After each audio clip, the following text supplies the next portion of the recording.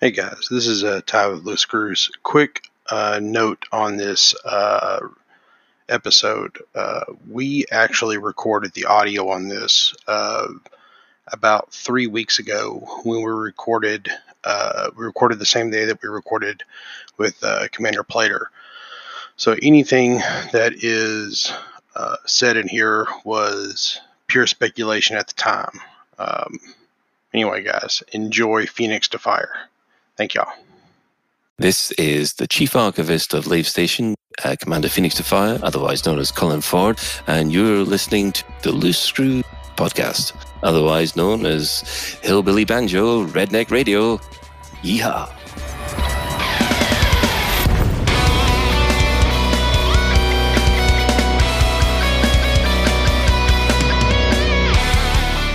I am Ty Worsham, and this is Loose Screws. And with me is my co-pilot, Commander Kai. How's it going there, man? Fantastic, brother. We're flying spaceships, and we're here. We're excited. This is going to line up with our 30th episode, which is a pretty big deal. But the guy with us this evening is probably the biggest interview we've done. I'm not even going to say probably. It is the biggest interview we've done.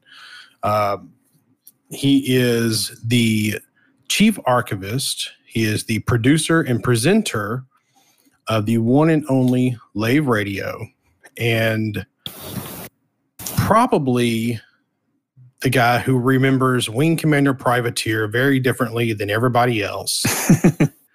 Commander Phoenix to Fire, Colin Ford. How's it going there, man? Good evening, everyone. That's a very, very ego-inflating introduction there, which is something I can't handle. Well, I'm sure your co-hosts over at Lave Radio have warned you, because I've heard your comment on them all getting their heads through the door was a little bit rough after their interviews. Yes. It's talking about having to punch them in the head so that they deflate them. I think that's the best way to put it. Over here, I don't think we're used to compliments. That's the main issue. Well, for those All right, go ahead. For those that don't know, Lave Radio has been doing their show since Elite Dangerous was in beta Kickstarter.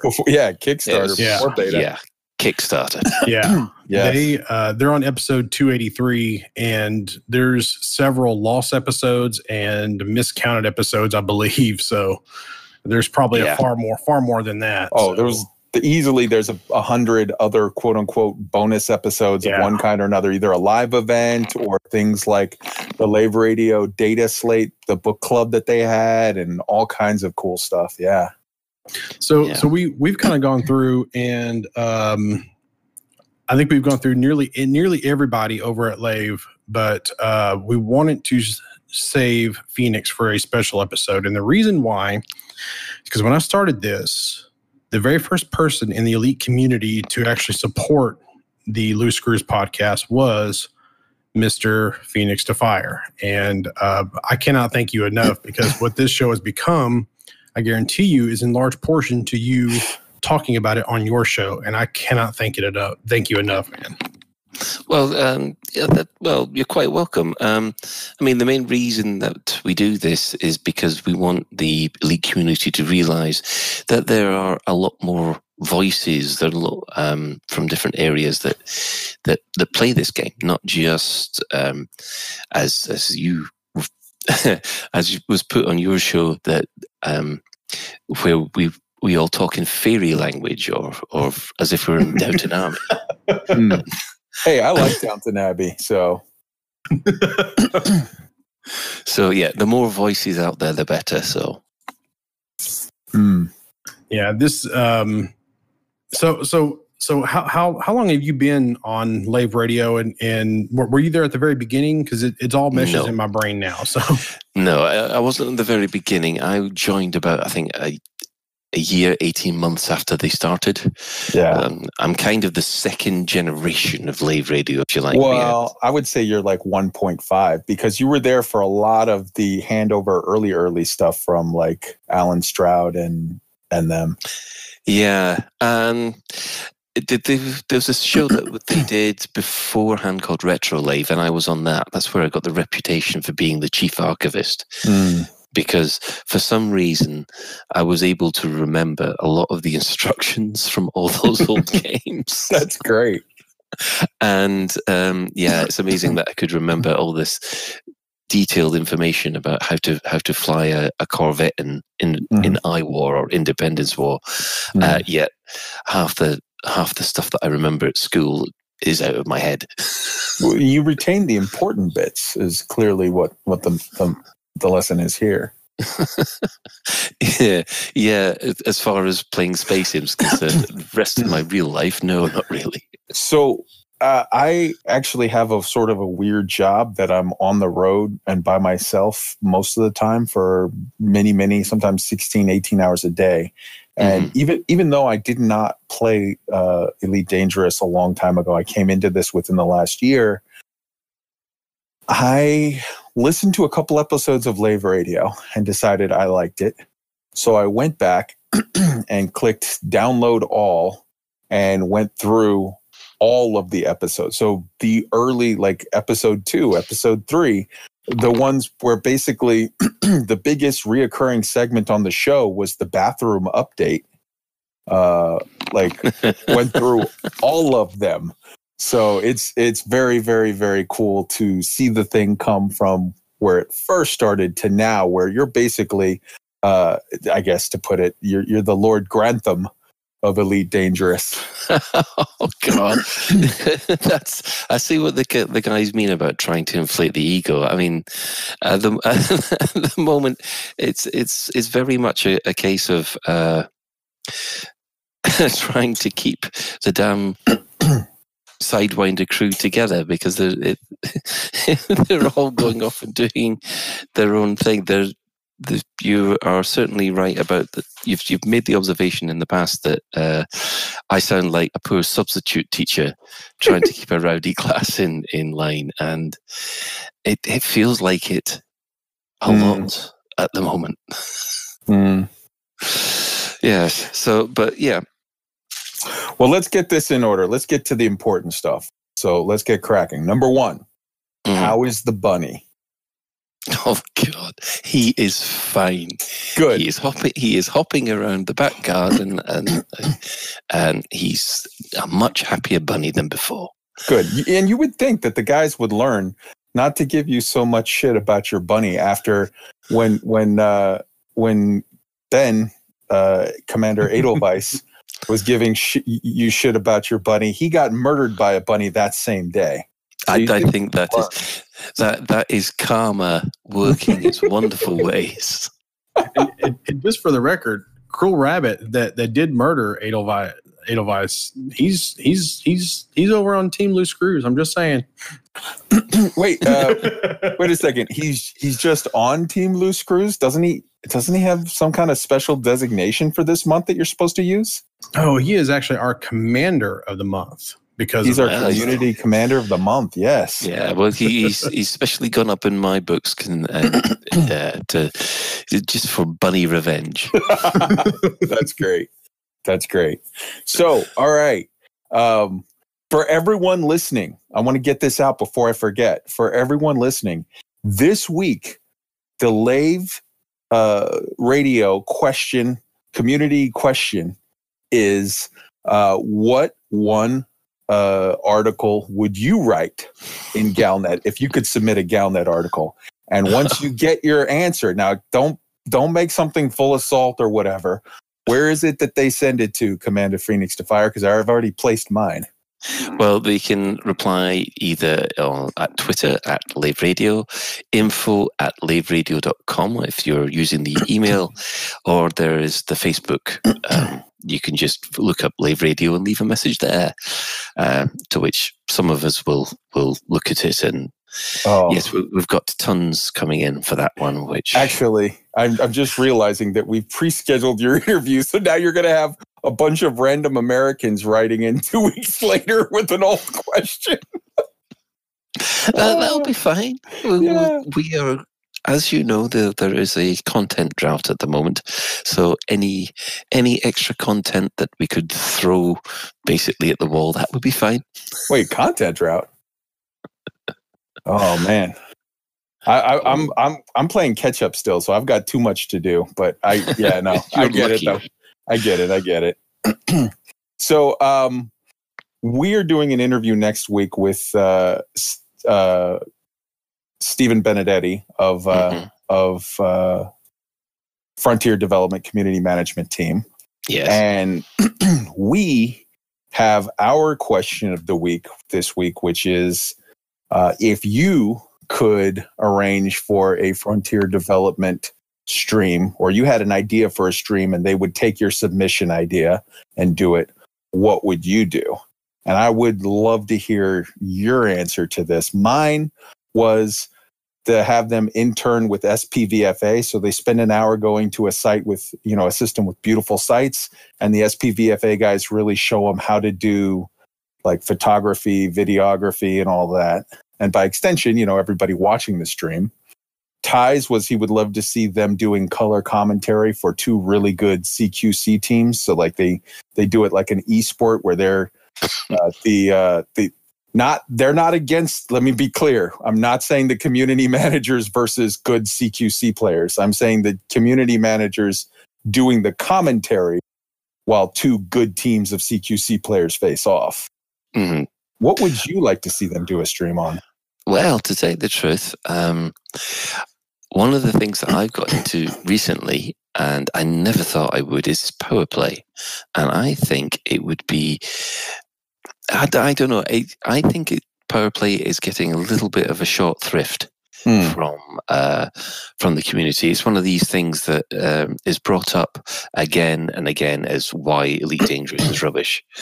And I think if people realize there's more to power play than just delivering leaflets, and that these guys, the community managers, can show that, then that would probably be quite interesting. So I've heard you talking about it for the last 2 weeks of Lave Radio, where you've been saying, like, guys, I've actually been having loads of fun with power play. And it's interesting, though, because one of the things that you said you've been having fun doing, like the more advanced part of power play right now, is actually undermining. And it's interesting because this is sort of the new wave of how to play power play. A year ago or so, maybe 8 months ago, you had on several people that were kind of key players in the power play community.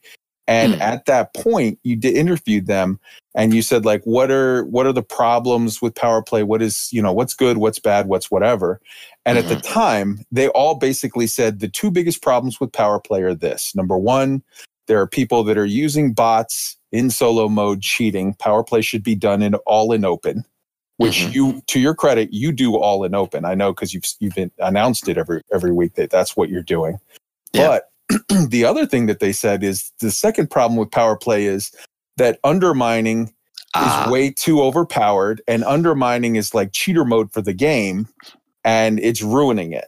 And that was, at the time, that was the case. And now it seems like there's a new whole third wave where they've given in and said, screw it, if you can't beat them, join them. And now everyone is legitimately playing the game with the undermine mechanic. No. What I meant by undermining, that this is one thing that is a little bit of a misunderstanding. Undermining is a legitimate tactic in power play, where you can go into an opponent's system and try and undermine their fortifications. Oh, that. Yeah, okay. That's a genuine bit, and normally that is involving either piracy or actual full-on murder hoboing the opponent's ships, which is a lot more interesting than just delivering leaflets. And what the guys at Power Play were describing was what's known as fifth columning. Fifth column, yeah. Okay, so that's not a thing that I thought, like, wow, that's become a legitimate part of the game now? That's become No. Fifth columning is still I think the biggest flaw in that game mode. It basically because you can set, because you can play against the side that you've pledged to so heavily, it does cause problems. So, say for instance that you support the blue head princess, and you're supporting her against the emperor. So what's been happening is that people have been joining the emperor's power, and basically just trying to screw up the emperor's power play agenda strategy by doing stupid moves. Okay. Yeah, and that's how you do it. So basically, you will try and get a control system which is so far out of, so far from the HQ that basically it basically bankrupts it bankrupts the faction, and that mechanic is just so powerful that it does cause problems. Okay. See, I do power play every week, but I only ever do it to the extent of be in for 4 weeks, get a bunch of modules, throw them on some gunships, name the gunship, mining lances or pack hounds, and then jump to the next one. So I don't have that. I haven't been playing it for real the way you have. So I didn't get that was a distinction. I thought that what had happened is that sort of the entire community had just given up and said, okay, we're all going to fifth column now. And that's how the game is played. No.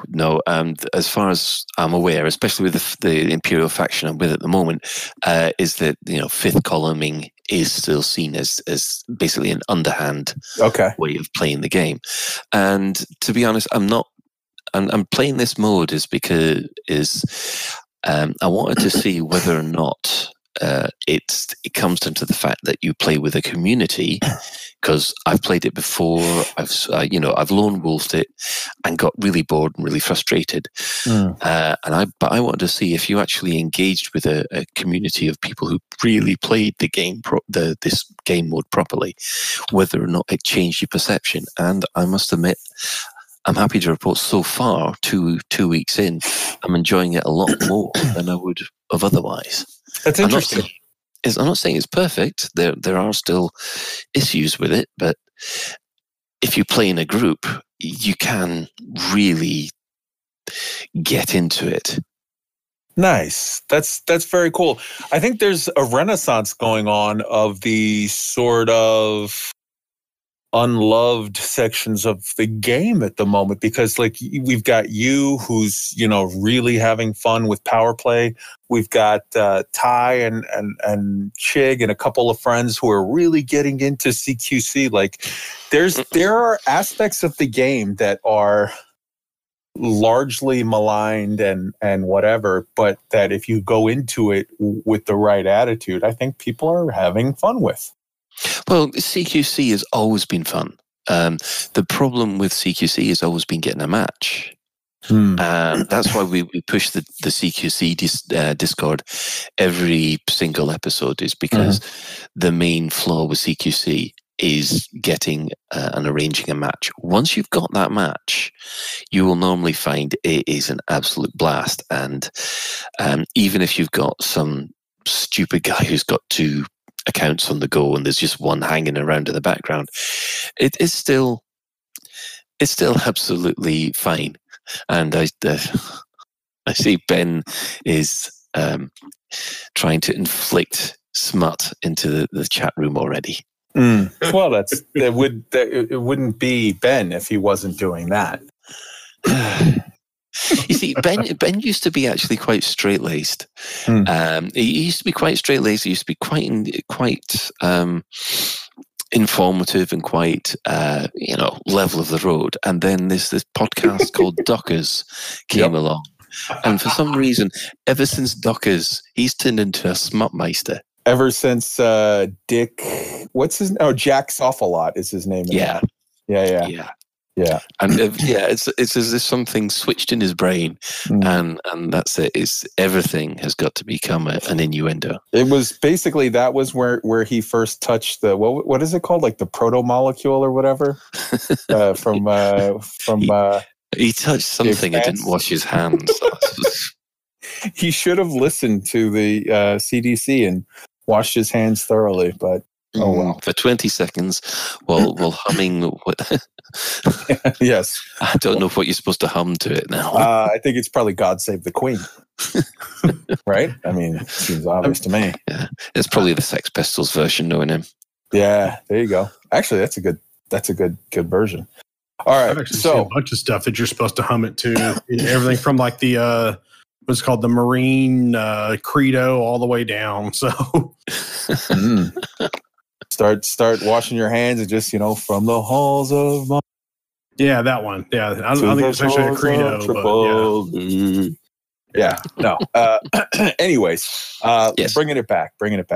So, all right. So you've been having a lot of fun with Power Play, and so your idea is you would like to see them really promote. I would like to see them actually do something with Power Play that's not. Power Play has got a reputation of just being, you take one bunch of leaflets from one system to another, and that's it. But it would be nice to show them, show that there's more depth to it than just that. Now, I have a question. If this is going to be an official Colin Ford Lave Radio, suggestion for a stream, how are we going to fit in some way for Shan to cheat? Oh, Shan would find a way somehow. He's probably doing the fifth columning already. Okay. Yes. I mean, the main reason that Shan, I think Shan wants so many such detailed facial expressions on the commanders is that he wants to see their expression when he pushes them out of the airlock. So, well, that's what makes him your human resource director. Yes. Quite. Yeah. He's a very nice person and quite considerate person in real life. It's just when he's flying a spaceship, he turns into an absolute monster. I take issue with that a little bit. So I agree that I could really just flip this around and say, like, he's not nice in real life. No, he's very, very nice and sweet in real life. I think that he's also maybe a little nicer than he comes off. I think that for Lave Radio, all of you guys are sort of playing your part. I think that Souverine is most definitely playing the part of the, upright journalist, and, he'll laugh at this and that or whatever, but he won't really sort of suggest things out of line. I think Ben is playing the part of the perv and one of the two bad boy team. And I think that no, he is. Okay. But I will say this. I will, while Ben, okay, maybe it fits a little more actual. For Shan, I 100% am sure that Shan is playing up for the crowd. Shan is playing at all of his stuff of the congest Shan charge ideas and all of his different things of like, well, I think we should charge more for this and this, that, and the other. He's saying it all with a smile on his face, like, oh, okay, this is going to rile up the masses. 100%. Oh, yeah. He's trolling us 100% of the time. But there are some times when you just think, that's a little bit too true, isn't it? You've got too much experience in knowing how these kind of trolling system works. You did come up with some kind of taxation system in the past, haven't you? Yeah. And so, you are the long-suffering herder of kittens. You have to get all the kittens marching in the same direction, and they're constantly, one of them is wandering to go get them back in line. That's pretty much it. I'm afraid to say that there's no other personality there. That's just basically trying to keep the show running. So let me ask you, because when Ty introduced you, he introduced you as the head of something I've never heard of, Lave Radio, or I don't know. I know you as the host of Top Shift. That's clearly what you're famous for. So why don't you tell us a little bit about Top Shift? I haven't done it. Actually, I'm working on Top Shift at the moment with the Power Play. But Top Shift started as a web series, I think. God, just after the alpha, I got 119 episodes in, but the problem is Live Radio comes along and just takes away all your time. So I haven't been able to do Top Shift. It's a let's play. It covers a lot of things you normally don't hear about in the community.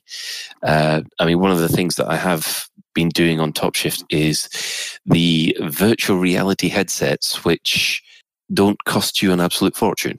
Mm-hmm. So there is software that you can buy which will allow you to link up your Android phone and your iPhone into one of these cheapy headsets, and it will have the head tracking, and it'll have all the bits that you need in order to give you a taste of VR. It won't be as good. It's not as good as having a proper bespoke headset, but it's enough to give you a taste of it, and whether or not you're going to be able to cope with the motion sickness and things like that. So, I mean, that's one thing that I do. But I must admit, the last couple ones of those I've done is the headsets and the tracking have got so much better that it's better than the old DK2, which you had problems reading the text in that one, but in the latest one it's a lot better. And then Cal comes along and with his latest VR headset one. Yeah, and he just puts that in front of you and says, try that on, and you think, oh god, I'm actually sat here now. This is stop showing off. Yeah, but Top Shift is my YouTube series, but the problem with that one is that Live Radio does take up so much time. I'm not able to focus on it as much as I'd love to. Okay. So what I will be anxiously looking forward to, though, a new Top Shift coming soon, TM, about Power Play. Yeah, it's going to be an interesting one to see whether I can get it out before the Fleet Carrier announcement comes along, whenever that might be. Soon, TM. Yeah, it's going to be a race to see which guns comes out first. Although I've got a sneaky suspicion people will be a lot more interested in the Fleet Carriers than anything I come out with. Well, since you brought up Fleet Carriers, let's talk about them real quick. What do you think we're going to get out of Fleet Carriers? Oh, I've been over that in my head so many times. Originally, I thought, you know how the massive freighters are in No Man's Sky? Oh, yeah. Yeah, I thought we were going to get something similar to that. Shan and company, they originally thought they were just going to be like mobile stations, but I think they're going to be more than just a station that you can jump 500 light years at a time. What that's going to entail, I've got no idea. There could be that the support ships you send away, like the frigates in No Man's Sky, or they have different kind of functions depending on the kind of support frigate you have. And they haven't even said whether or not you're restricted to just one. You might have a whole fleet of little frigates next to you. At the moment, all we know is that you're going to be able to store up to 16 ships. You're going to be able to jump at 500 light years, and you're going to have kind of executive control, and it'll need fueling. That's all we know. And until they give us more details, it's difficult to say. I mean, they've said on their live streams that it will change the way you play your game. We'll just have to wait and see, because I know that the people on our crew, it's about a 50-50 split of whether or not it'll be useful or not, because some people are just saying it's just a vanity item, and other people are thinking, no, this will completely and utterly change the game. Let me ask you this. What do you like, best case scenario, what do you want out of them? Well, basically, I'd think that some high-end money sink is needed for the game. People will look at these fleet carriers like end game content, and Elite Dangerous at the moment does need a new section of end game content. Because for the last year, 18 months or so, that everything has been really tailored for new players. It's time for some of the veteran players to get something that they can get their teeth into. Well, kind of go along the same lines then. Do you think that we'll, because when we talked to the pilot months and months back, one of the things he mentioned was the burning the bubble theory. I'm sure you've heard by now. Yeah, I've heard about this one, and we've had people come up to us and say, as soon as they announced it at the FDev show, they went, "Oh, great! They're going to burn the bubble. They're going to burn the bubble." And I'm there going, "No, they won't. They won't throw away that much work that they've put into the bubble just for convenience sake." So let me hit you. I'm sorry. Finish that thought. No. I just don't think that Frontier will get rid of what's already there. They will. They'll do something else, I think. Let me hit you with my variation and see if this tickles your fancy. Which sounds naughty, actually. Now that I think. Anyways, talk more about tickling fancies. So anyways, you two have been talking to Ben far too much. No, I'm remembering last week's show or whatever when you were like, "Oh my God, Ben has got me," because you were doing that. That's what she said. But anyways, yeah, Elite Dangerous has lost a lot of its dangerous, and that's kind of sad for some of us because they've nerfed the world. Money's easy. Everything is sort of easier and easier and easier. And now with the most recent, your crew members are on your insurance policy. And don't get me wrong, I'm not against a lot of these things per se individually, but when you add them up together, what you end up with is they are making this nerfed. They're making this more new player friendly and more sort of like, it's elite parentheses, not so close parentheses, dangerous. And don't get me wrong, I get the emphasis on getting new people in and up to speed. Yeah. But here's what I would like. I would like a section of the game to be elite fucking dangerous. All right? So, how about this as a thought? They release fleet carriers and they unlock a little grid of, say, maybe 20 or 30 systems deep in the Col 70 sector. And now fleet carriers can jump the 500 light years to get into that little grid. And in that grid, now in the rest of the game, Elite is still elite, not so dangerous. We welcome Hello Kitty, come on in. Everybody's happy and shiny and everyone gets a sticker and new players all get their free piece of welfare cheese and yada, yada, yada. But in that little sector, it's elite fucking Battlestar Galactica. Hold on, you got to scrap for everything and the world is going to fuck you dangerous.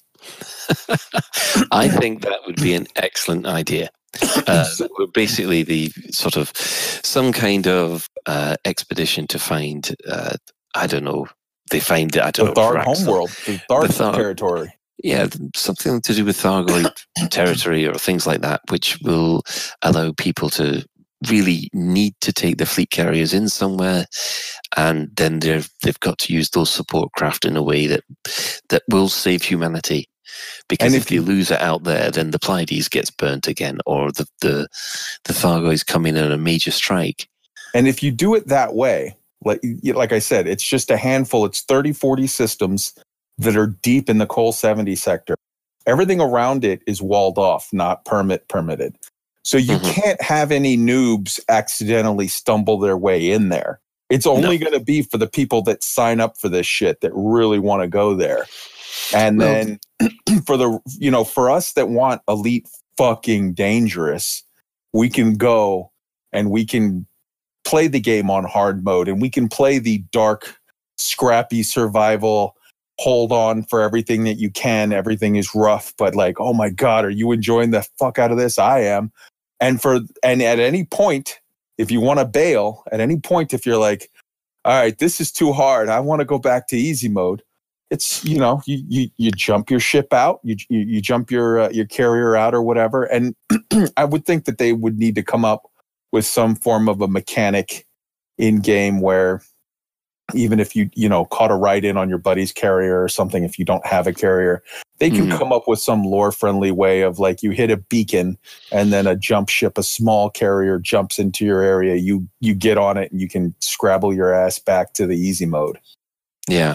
It does sound as if, once we get the fleet carriers, people will need something to do with those fleet carriers that obviously will not break the background simulation, because there's been an awful lot of speculation, so much speculation, oh God, about how if you've got a trade section in your fleet carrier, does that mean you've got commodity storage? And if you've got commodity storage, well, that actually breaks the whole trade system. So that's been going back and forward, and it all depends on whether or not you got confidence that Frontier are just going to allow that, or whether or not it's or whether or not they're going to lock it down and say that there's a system that will stop it from breaking the background simulation. I completely agree with you that it needs end game content, which means people with your massive Corvette with the multiple Guardian weapons on it. You need something to really get your teeth into, because at the moment, even though the Thargoid content I think is really good, it does feel like it needs to be moved up another level, especially when you get the fleet carriers. You need something to balance it. Completely. All right. I was in the wrong damn button again, even though I moved it. I was like, I'm waiting. I'm like, Ty's going to come in. I'll wait for him. And then it was like, okay, he's not. Never mind. I'll do it. Yeah. But to answer your original question, I don't think they're going to burn the bubble. They still need that bubble to ease people into the game. And whereas with my idea, everything gets to stay the same, so they don't alienate anyone, and people who want it hard get to go to a special place where you can get it hard. Fuck off, and that's go not to what a I'm special talking place about. where you can get it hard. Fuck off, Ty. That's not what I'm talking about either. I literally did a fuck off Ben in the middle of it, and then it was like, oh well, apparently I have to amend that to include Ty. Yeah. Look, it's even now he's infected you too as well. It's like the sort of the Ben virus. This is what I hope that you would avoid, but obviously not. No, we did not. Unfortunately, before Trump closed down the borders, the virus spread here. So the Edelweiss virus got to you, did it? Edelweiss 19. That's basically Edelweiss and the age of the girls he's chasing around. Oh shit! All right, I'm glad you went that high. I really did. What's that? No, you can forget that bit. You said you're glad that we went high. Oh my god! All right, so just ignoring that one and moving right along. Yes. So all right, we've asked you.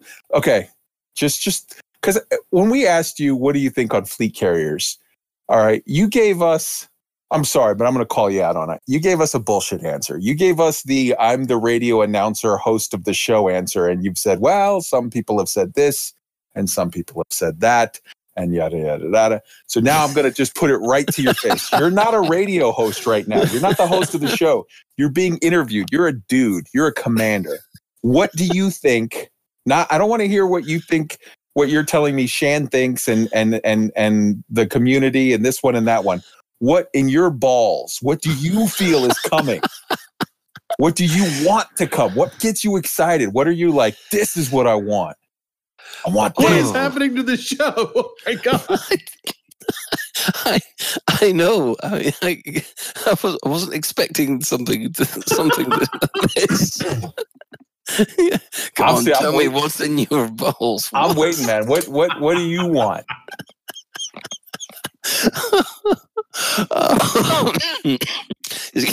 Just give me a second here. Need whiskey. Hang on. Yes, let's all drink some. Right. Well, basically, I want something that is going to be fun. It's going to be interesting. I want to have a fleet carrier that I can take somewhere and fight something with, to be honest. Maybe a Thargoid mothership or something? Yeah, a Thargoid mothership or something like that. I mean, I would like it that you could take on other people's fleet carriers, but they've said that's not going to happen. Yeah. I mean, I would like it if you could drive the fleet carrier off like you can drive off capital ships. Because that is awesome. And well, they didn't say that you can't do that. They said that fleet carriers are indestructible, so that doesn't mean that you can't make them bugger off like capital ships. Because by definition, that's a way that you can sort of destroy a fleet carrier without destroying. It's a soft destroy. You can force it to bugger off. You see, this is the thing, because I have what I would like to see and what I know what is possible. What would you like to see? What I would like to see is, the introduction.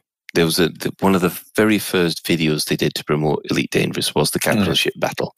And I would love that kind of thing to happen with fleet carriers, where you have two players carriers turn up and basically they batter the hell out of each other. But it's only when the player wins and drives the other one off does the encounter win. However, I know from my development experience that kind of thing would be very, very difficult to pull off. And that would also require you flying the ship, which they've said we're not flying it. We sort of schedule a jump through the galaxy map. Well, yeah, no, you could still schedule it to arrive at the same time as somebody else, or somebody else knows that you're there and will send his carrier to that particular point. But and then, of course, depending on which squadron or what your allegiance is, you could have, I don't know. I do know that the fleet carriers, you're going to be allowed to only allow yourself to dock, or your squadron to dock, or maybe even your power to dock, or everybody. It'll be one of those options. But then what happens if you could set your carrier to hostile? So as soon as it comes in there, if there's not anybody who's in your squadron or in your power, then that's it. It's open fire time. That I mean, interesting. I would love it to see a sort of player fleet carrier battle. But the problem is that that's what the little bit of me inside would really like.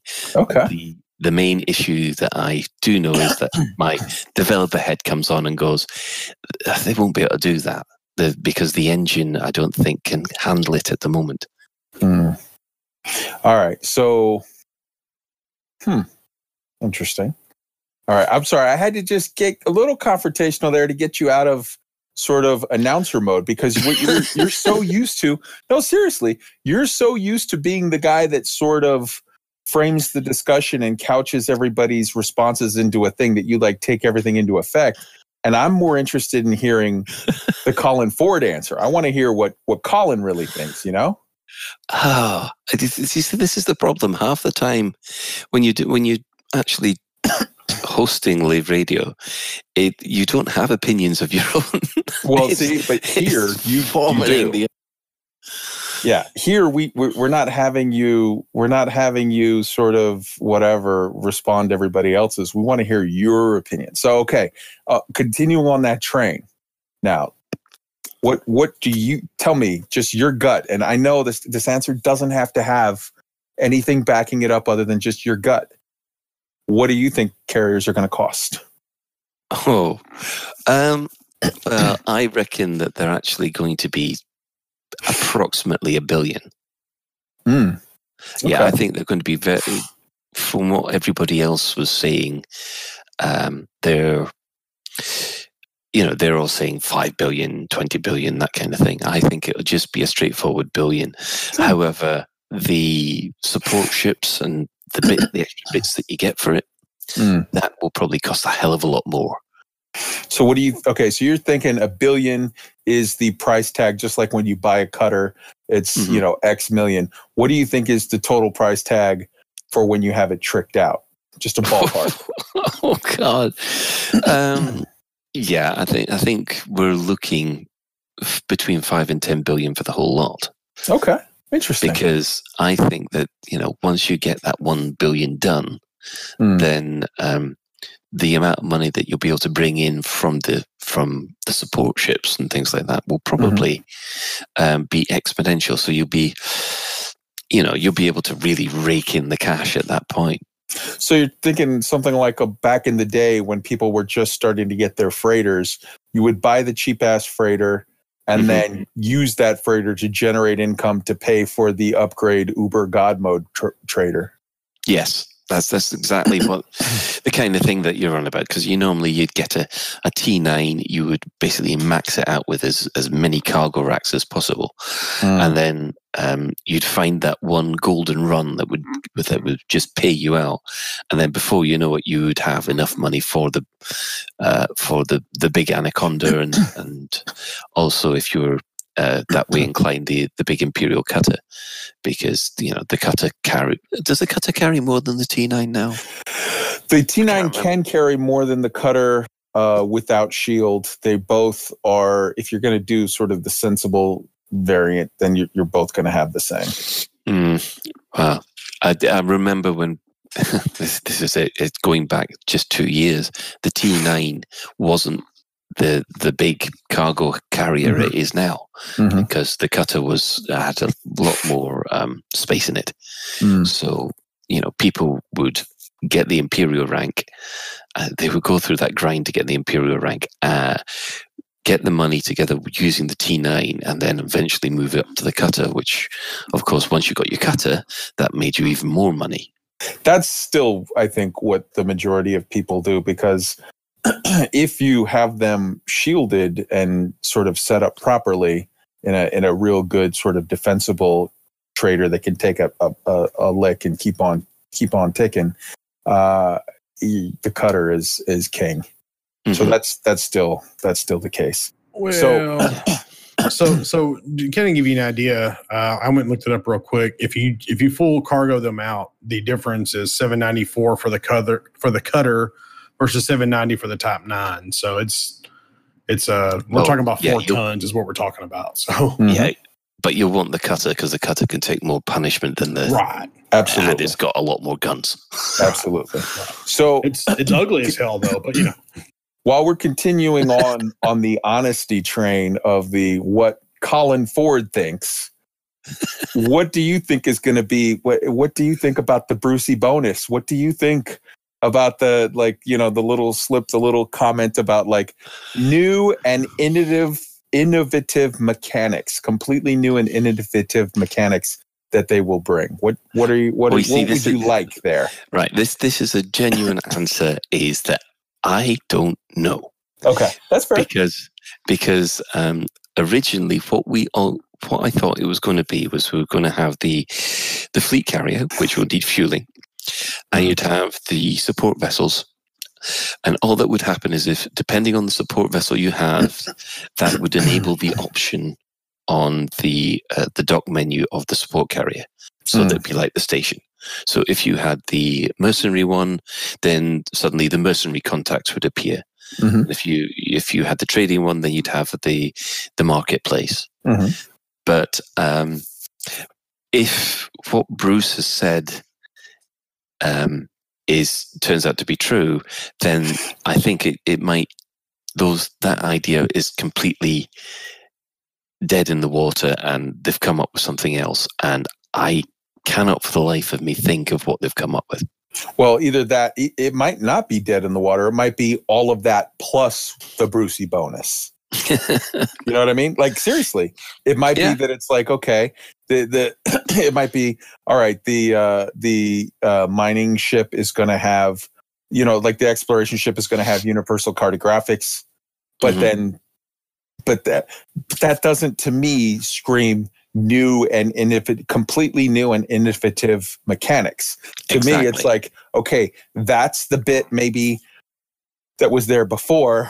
What's the Brucey bonus? What is it? And I'm excited. I'm ready. I'm waiting. You see, yeah, and that at the moment is the one bit which, when you let that slip, I thought, oh, there might be more to fleet carriers than I'm expecting then. And at that point, my enthusiasm kind of rekindled a little bit. Yeah, right? Because, new stuff. Yeah. It's always going to be new stuff. And as long as it helps the game and it's not predictable, then I think that's great. 100% agree. So we're all kind of looking at it like a slip. I kind of look at it like it was, I don't want to say directly planned, but I feel like it was like, hey, so at some point say this, or kind of go down this path. Interesting. I don't think so. You see, the one thing about Frontier is they're very, very tight-lipped. Where I saw a whole load of conspiracy theories about, when the leak happened, that Frontier leaked it on purpose. No way. It was all such. I was there at ECM when the leak happened, and the three community guys that were there, that's Sally, Paige, and Will, they disappeared. It was sort of panic stations as far as they're concerned, and that doesn't happen if it had been a kind of planned leak. Yeah. Well, first off, what you're saying is absolutely correct. But secondly, even if you don't take that into account, for anyone that didn't have that information, the fact of the matter is Frontier Development is a publicly traded company. As such, that if that leak were done on purpose internally as like a corporate strategy to drum up ideas or like promote interest or excitement or hype, that literally is the kind of thing someone could go to jail for, because that affects their share prices. It can. So that's it like considered insider trading, in some ways. Like even the Formula One announcement that they just made as a public statement, like they had to do it. Like if you notice, when you read through that, the bit that all the gamers cared about was the top paragraph or two. After that, there were loads of disclaimers, and this was, this is the corporate officer in charge of this and that. Because if you don't release information properly on a publicly traded company, you can literally get sued, be liable for millions of dollars, and or have situations where people go to jail for insider trading. So like that's completely bogus that it's like, oh yeah, they let that out themselves. Yeah, I mean that is one of the things that people forget about when dealing with this kind of thing, is that we are dealing with public limited companies, and we're all frustrated at the moment about the fact that whenever anything about new content, whenever new content is request, information about new content is requested, they say we can't talk about anything because we'll talk about it when it's good and ready. And one of the reasons is because of the financial position of the financial status of the company. Yeah, I mean, you just look at Hello Games.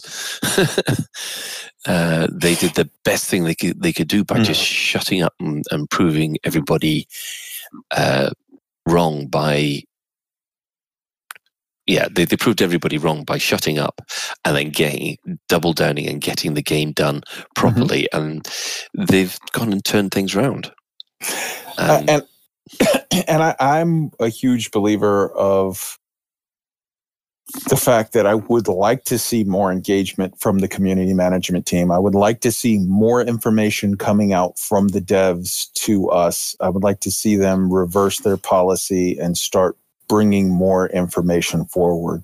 But that has to be handled. That's not in a vacuum. That has to be handled in consultation with legal and corporate and liability issues and whatever. And that has to be happening in a world that is not having, leaks going out. And that has to happen in an environment where when they do open up, they find a receptive and supportive community, as opposed to like when the Horizon stuff came out, there was a huge wave of just salt and bitterness and whatever.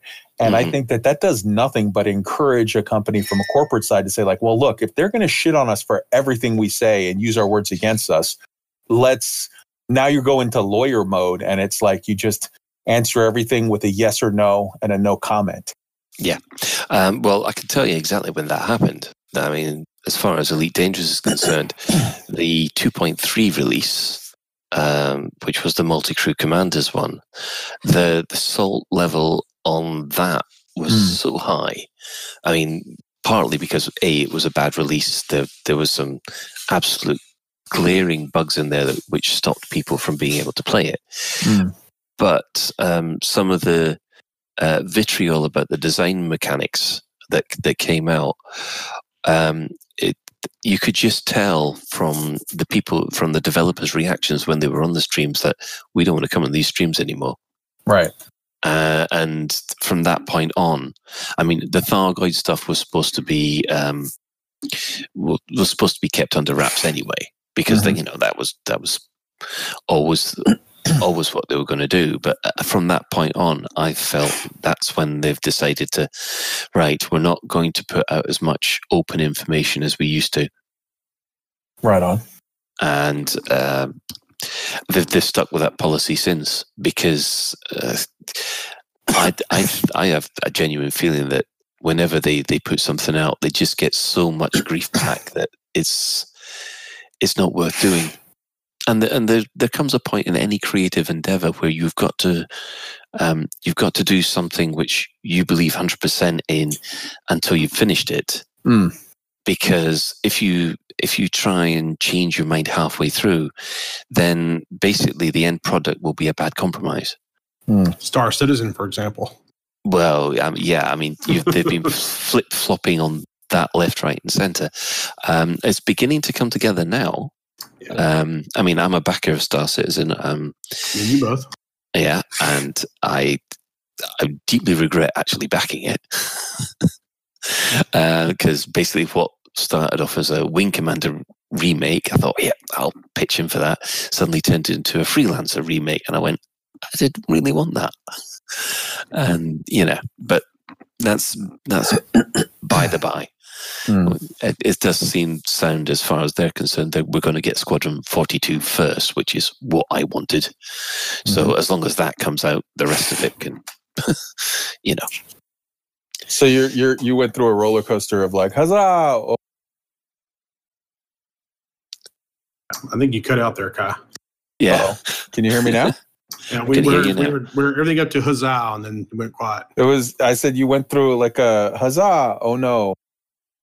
Yeah, basically. That's pretty much my experience with Star Citizen. Is of, hooray, that looks good. Oh, okay, they're doing what now? Oh, okay. So, but, what they've got there, it's beginning to look good.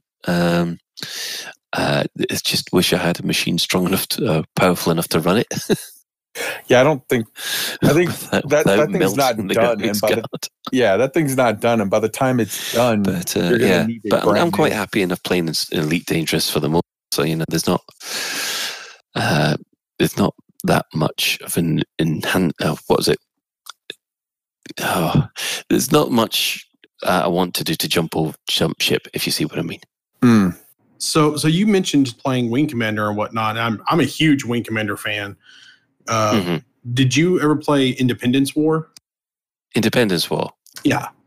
Yeah, that is one of my favorite games. In fact, actually, if you look in my YouTube channel, you'll find a whole load of Let's Play Through Independence Wars that I've got on there. I love both Independence War and Independence War 2. They were so good, and that was the game where I learned that spaceships don't fly in space like jets. No. The fact that they put full Newtonian physics in and managed to make it fun, that's fantastic. That is. In that game, always they had that one ship, or I can't remember exactly how it worked now because I played too many space games since. But I remember the sniper cannon in that game, and you could snipe ships from so far away. And I got rather good at it because I would just kind of, Newtonian physics fly really hell far away and cut the thrusters and turn over and just as I'm flying backwards from them, just snipe them. And I really want something like that in Elite, man. Well, the closest you've got really is the rail guns, isn't it? You can go flight assist off and then just go mad with the rail guns. But no, I don't think there's anything like it. I mean, the old Frontier and First Encounters was full Newtonian, but it wasn't as much fun as Independence War. Did you ever play Free Space or Free Space 2? I played Free Space. I didn't get around to playing Free Space 2, which everybody tells me is supposed to be the best of those kind of Wing Commander type mission-based space games. I've got it actually on GOG. I've still got to get around to actually playing it. Oh, wow. Yeah, it's the only one I haven't played, which everybody else is going, what? That's the best one. Well, you got that to look forward to. Yeah, well.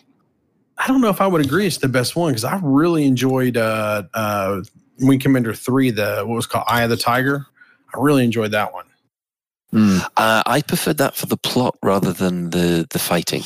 Oh, yeah. I must admit, when you actually compare the flight models between X-Wing and Wing Commander, you just realize how much better X-Wing was, because X-Wing I went back and played Wing Commander 3, I think, 18 months ago, and I couldn't believe how rigid. That's the best phrase. How rigid the flight model is. It is just literally left, right, up, down. While if you're in an X-wing, it's bank left, bank right, and up, down. And that fact that the ship banks as it turns left just makes such the difference. But when you go back, go ahead. They changed it in Wing Commander Prophecy and made the flight engine a lot better there. I must admit, I did enjoy that one. But you see, this is the thing. You go back and replay these games, and then all of a sudden you see how much better the games we've got at the moment are. That's literally exactly what I...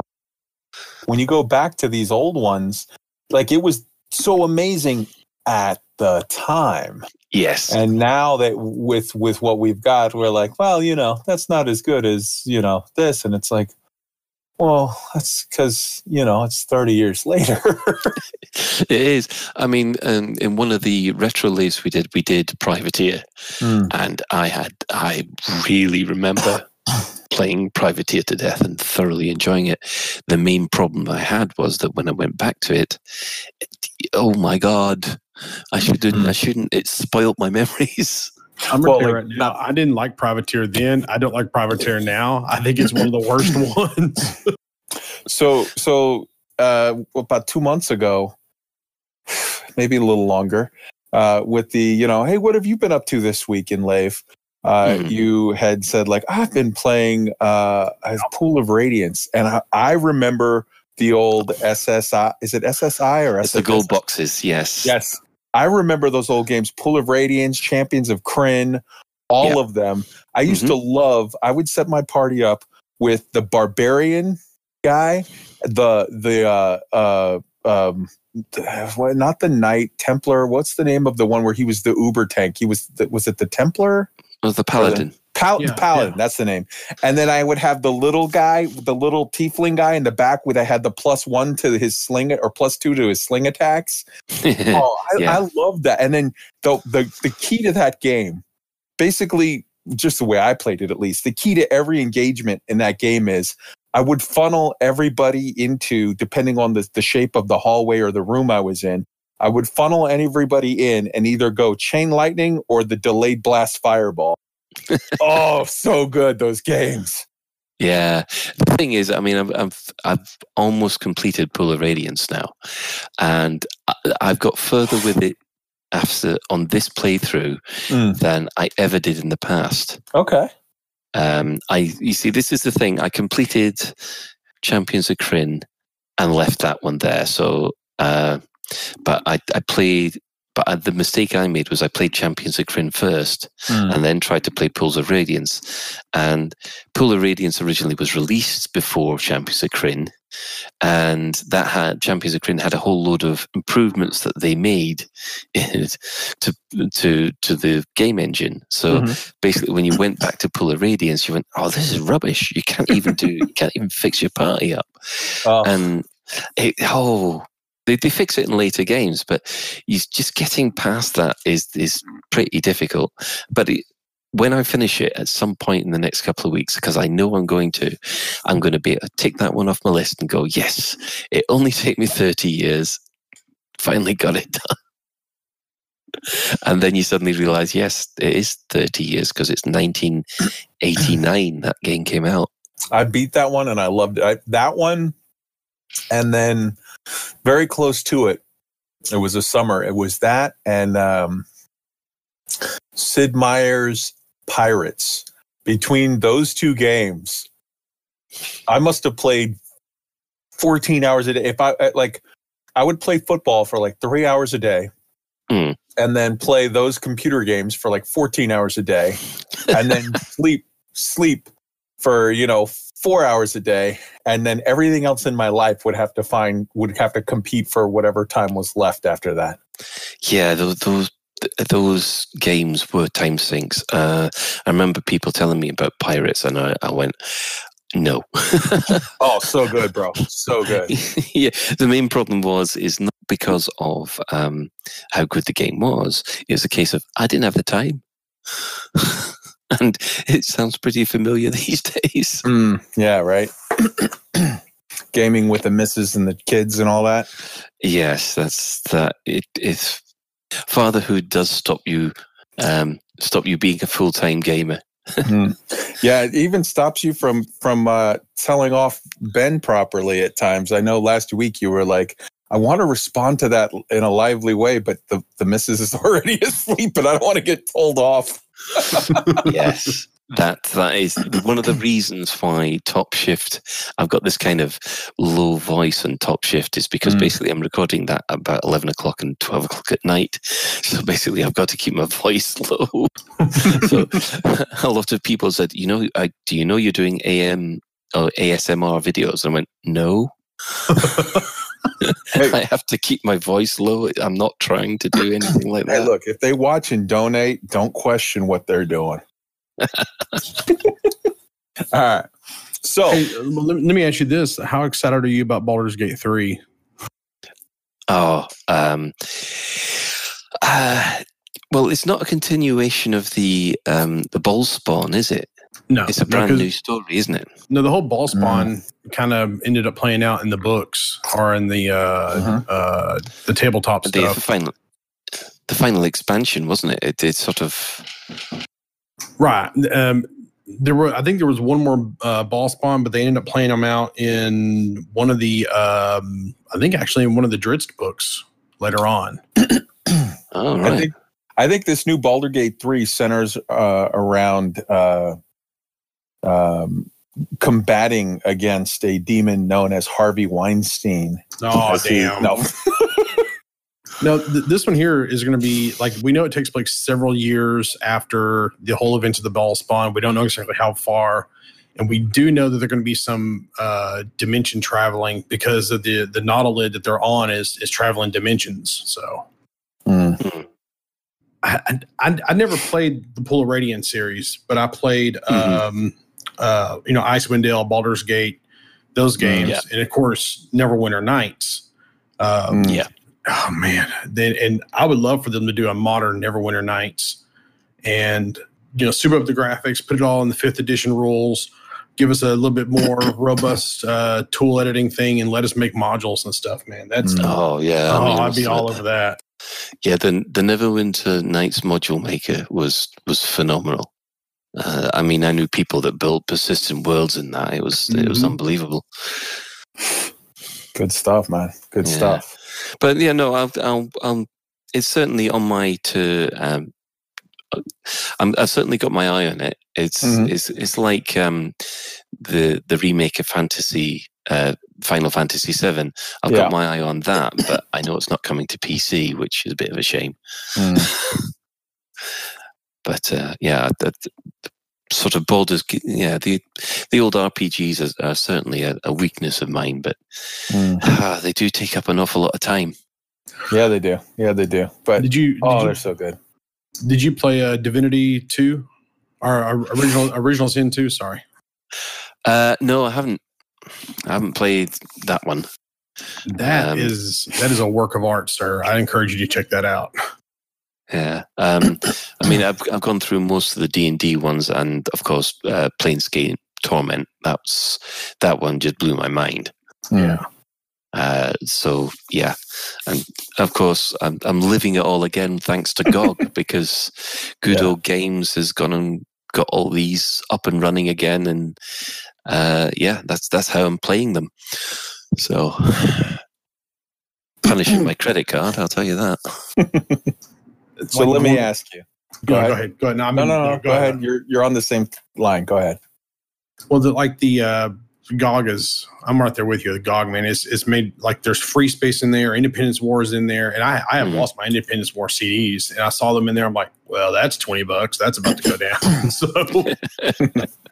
Yeah, it's phenomenal what they've done, especially being able to get it running on modern PCs, because that's the one thing I've always hated is that there are so many games out there, games that I thought, oh, that's great, I'd love to play that again, and then you find out that it's so difficult, and then when it runs, it's unplayable because your machine is too good for it. Yeah. Anyway, yeah. All right. So we've tackled the fleet carrier question. Now, the other question that we, of course, have to dive into is your thoughts on the new era. What do you? Okay, so we're going to do this in 3 sections. The first is, what do you think will be coming? Right. Well, I think that Leak is correct. We will have some form of space legs, and we will have base building, or some kind of base management, both of which I'm fine with. Okay. Right. What would you want to be? What I would prefer to happen was the other way around. I would have preferred to have atmospheric landings and basically, water worlds and content based on that, and maybe space legs going round, going round on the planets, very similar to No Man's Sky. And that's what I would have preferred. Same, 100% same. It's not that I'm against the space leg stuff and the base building stuff. It's like, okay, there's 2 aspects to it. The aspect of the sort of vanity item, like I drop a place and it's like, that's my base. Okay, fine, whatever. And then the other aspect is like actual using it for game mechanics. So if you're actually using it for game mechanics, it has to be one of 3 things. It's either storing stuff, acquiring stuff, as in this is a moon base that is like mining materials and you have to set it all up. And after you get it set up, from that base, little AI SRV tractors and shit are going to go out into the mines and come back out with your, X amount of materials per day or whatever. Yeah.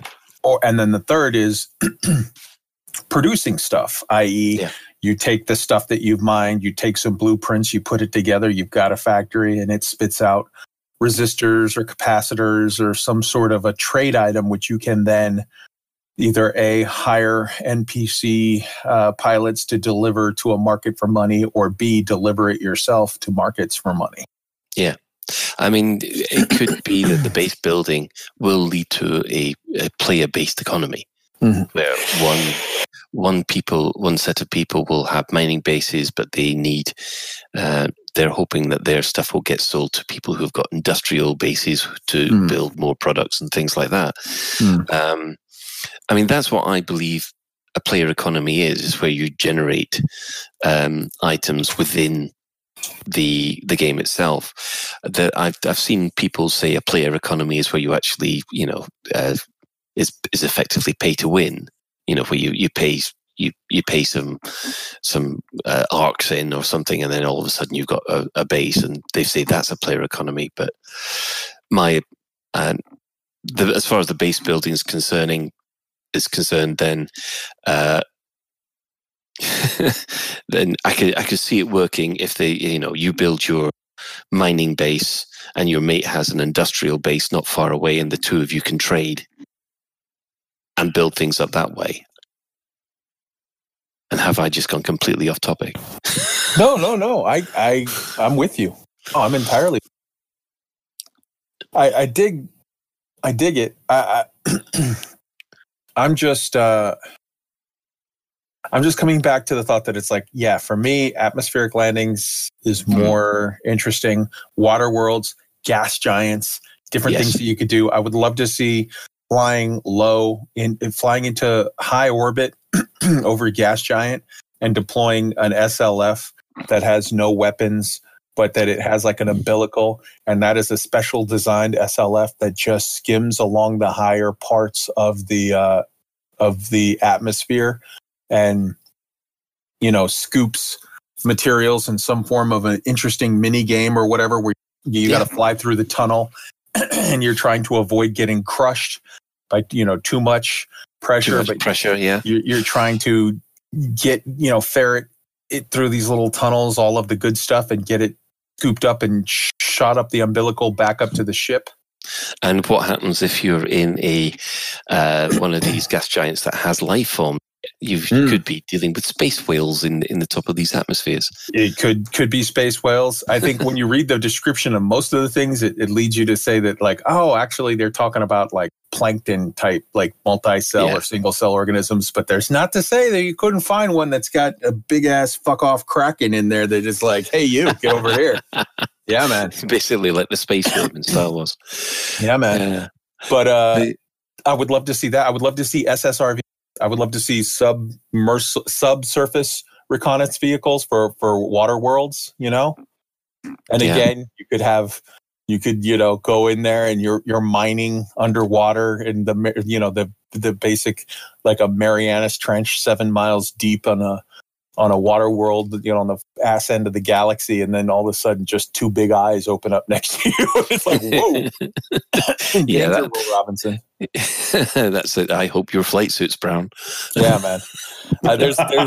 There is tons of things that they could do with that would be awesome, and so I'm much more interested in that. But there is cool stuff that they can do with the base building for just for Bayonetta item.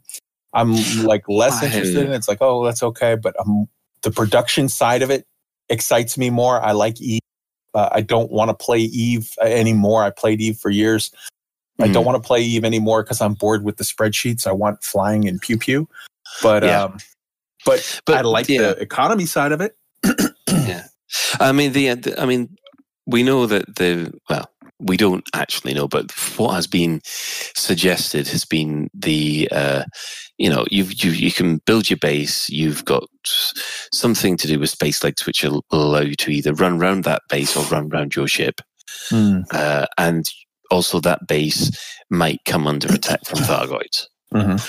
I've seen an awful lot of people suddenly jump on they're going to turn Elite into PUBG bandwagon, and I'm just there going, no, that the only people that would turn it into PUBG would be the players.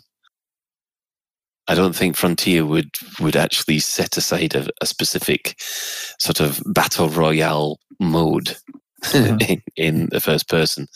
But I can surely see 100 players all getting together and say, let's do Fortnite Elite Dangerous style just for the lols. Yeah, man. I'm not.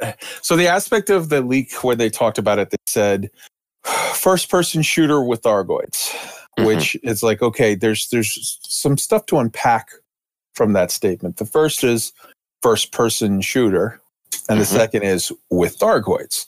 So running around playing PUBG with Thargoids, I am not at all interested. No, I'm not either. I get that some people might be. I don't think that it's the market that's the right way to go for this game, because this is not the kids that are playing. These are not the Twitch kids. This game is aimed at old farts with HOTASs that are more cerebral and are interested in stuff that's on GOG, good old games. But there are many who will enjoy first-person shooters, like my friend Commander Burr, who is a huge fan of that and is excited for it. So, okay, I make room for the fact that not everything has to be for everyone. This game can be awesome, and I can find cool things to do around their gameplay. I can be the guy that's flying the dropship that's dropping troops off to go off into battle or to do other things. I can be flying close air support over a battalion, and they're engaging the enemy in direct fire, and they call in close air support, and I fly over, and I'm blowing up the Thargoid equivalent of tanks or whatever, so that they can make their push. Okay, there's stuff I can do around that, but the part that more interests me in that first person shooter with Thargoids is that implicit and sort of explicit within that statement, when you unpack it, is the fact that we have to have more of the Thargoid story occur in order to get to that point. So that part alone excites me, of okay, Thargoid motherships or new systems unlocked, or if we're at the point where we're not just seeing them on ships, but we're seeing them on foot, that means one of two things is happening. Either we're invading or they're invading. And whichever one it is, the story progresses. And I'm interested to find out whatever happens with that. Yeah. Well, I mean, that is going to be the interesting thing from my perspective. Is going to be, okay, that's what we're expecting to get. How are we going to get there? And that is something that we'll come up with probably in the run up to the new era. But 100%. I mean, the main reason that we're suffering from the content drought at the moment is because the writers are all busy doing stuff for New Era. So, and from what I remember, the community manager saying about it, they said the schedule was very aggressive, which normally is management speak for. It's going to be close. Yeah, they're in crunch mode. Yeah, which it's not something that I think Frontier are really. They don't have a reputation of a crunch company. No, but unlike sort of Rockstar or BioWare, Bethesda. Oh yeah, well yeah, the BioWare and EA. That's a whole different other kind of crunch. So. And then, every once in a while you have some asshole go off and, stir up stuff on the forums asking for, excuse me, can we please get some stories, which, I wonder who that could be. I blame Ty. Well, let me ask you about that. So I'm of the believer that not only like Will kind of said, Galnet's going to be back. I don't think Galnet's going to be back because I think they're working on something better. I don't quite know what that would be. My gut says maybe it'll be like I don't know if it'd be paid, but scripted events that are kind of more story based that you can kind of load into from the cockpit somehow. Oh yeah, I mean that's exactly what Interstellar initiatives were trying to be. They were trying to be these little bits of narrative that you could follow for about a month and a couple of months. And to tell you the truth, in my opinion, I felt they kind of worked, especially the last couple, where you had one leading into another. The Thargoid one I thought was especially good, especially with that surprise attack on the Palin base. That was really good, yeah. Yeah, because for a couple, because they didn't announce it see, the problem that I've always had with the interstellar initiatives is that they've said, right, okay, this is how it's going to break down, and they basically spoilt it on the forums. And I think if they wanted to keep the people, and I know why they did it to show that guys, we are doing stuff. But there is going to be more stuff coming than this. But the problem is that it kind of lost its urgency because you knew there was going to be 4 stages. 100%. And you knew how the whole thing played out. If you're going to signpost the whole thing, you open an Agatha Christie book and it says, okay, by the way, on the last page, you're going to find out the butler did it. Okay, now we start with a murder mystery. Here we go. And it's like, oh, fuck off. Yeah. No. I mean, and that's what made the Thargoid one specifically good, because there was a surprise event in the middle of it.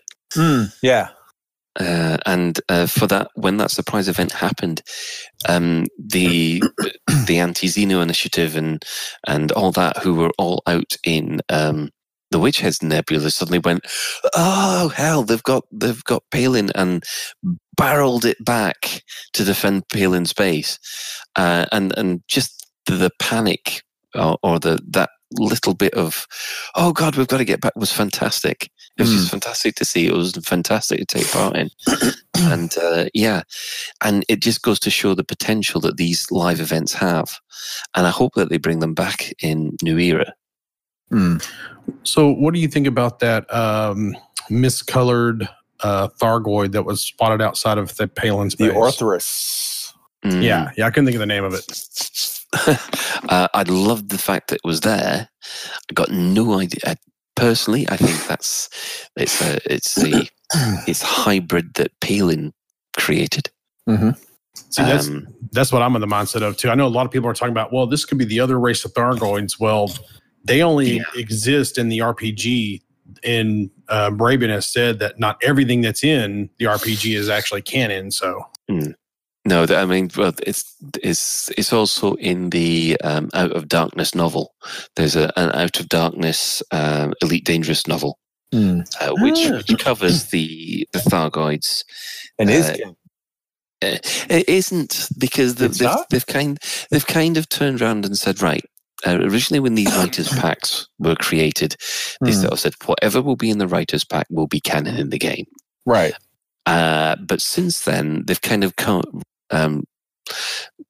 back a little from that, and sort of said, no, it's kind of is canon, but it's not 100% canon. If they've come up with something that David Braben doesn't agree 100% with, then it's not 100% in the game. Oh, that's.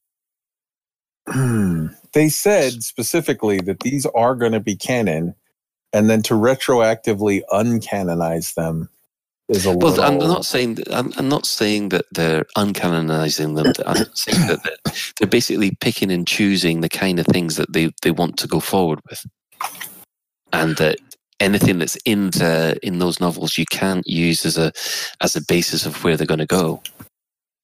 And the other thing there is that they got 4 other games that they've kind of gone through there and picked the parts out of. They're like, well, okay, this part's canon, this part's not, kind of stuff. So, well, that I'm okay with, because that was stated from the beginning. Like, hey, look, just the same, like how they decided this is our Elite Dangerous canon answer for how the previous Elite game had worked, as far as.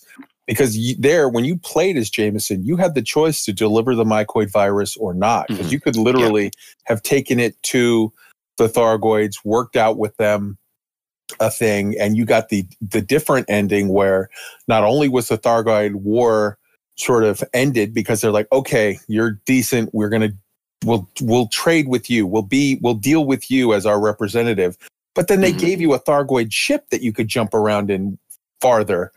So I get that when you have a game like that, a previous game that had multiple endings, and you had, millions of people playing it, and some chose A and some chose B, and you can't decide for that. You have to come up with one official answer and say, this is the answer we're going with. That I get. That's different. But I would hope that all of the things that were in the books that they specifically had the ability to review and edit and say, no, that bit has to change. I would have hoped that all of those bits would be. You see, this is the thing. They probably were completely 100% canon when the game was being developed. What's happened since then is they've probably looked at the way that the plot is progressing, and the writers don't want to be hamstrung by what's happening before. So that if they've got an idea of which will basically, I'm trying to think of the phrase here. Damn it! If they've got something which is in the book and they want to take it in a different direction, they'll take it in a different direction and say, no, the book, that particular part of it is no longer canon. They can't. They can't. If they've got a better idea, they will go with their better idea, and it is a difficult one because the goalposts will change, and I don't think that everything that we've read before is going to be in the game as read as was previously written. No, I'm going round in circles here. I mean, I do know the stuff that has come from David Braben, which I think Drew said stuff like the club and that kind of stuff that will be in there because that's originally what was suggested, and we definitely know Raxla's in there somewhere, but we don't know where. Oh, you don't know where? I know where. Oh, you do, you know? Well, we'll discuss it. But as far as all the rest of it is concerned, then I don't have any extra information on what's in their heads going forward, if you like. Right. I get it. What would you like to see in the newer era, i.e., okay, the new era is done. Whatever happens in that, okay, fine. I'm guessing it's a no-brainer. You're like, okay, let's get back on the atmospheric landings. Let's get back towards... It will be. Yeah. I mean, I would, the ultimate that I would like for Elite Dangerous is to have the same experience in No Man's Sky that you have, but with the scientific accuracy and the flight model that we've got. And the non-cartooniness. Exactly. I've loved the running around stuff in No Man's Sky. I think that's been great. It's when I get into the spaceship that I've really got, why the bloody hell am I doing this? Yeah. That's nearly the same review I gave it. Yeah, I would love to see. And you know what? I would be okay even with if they got to steal one thing from No Man's Sky from the ship side of it. I would say I would be okay with my very own Moya. If I found some way where it's like I have a ship and then here's a thing and there's an egg and it turns into a Moya type ship, I would be okay the if living they do ships. Yeah. I must admit that did take me by surprise, and I do applaud them for that because. But then again, this is the thing. They are churning out a lot of updates quite quickly.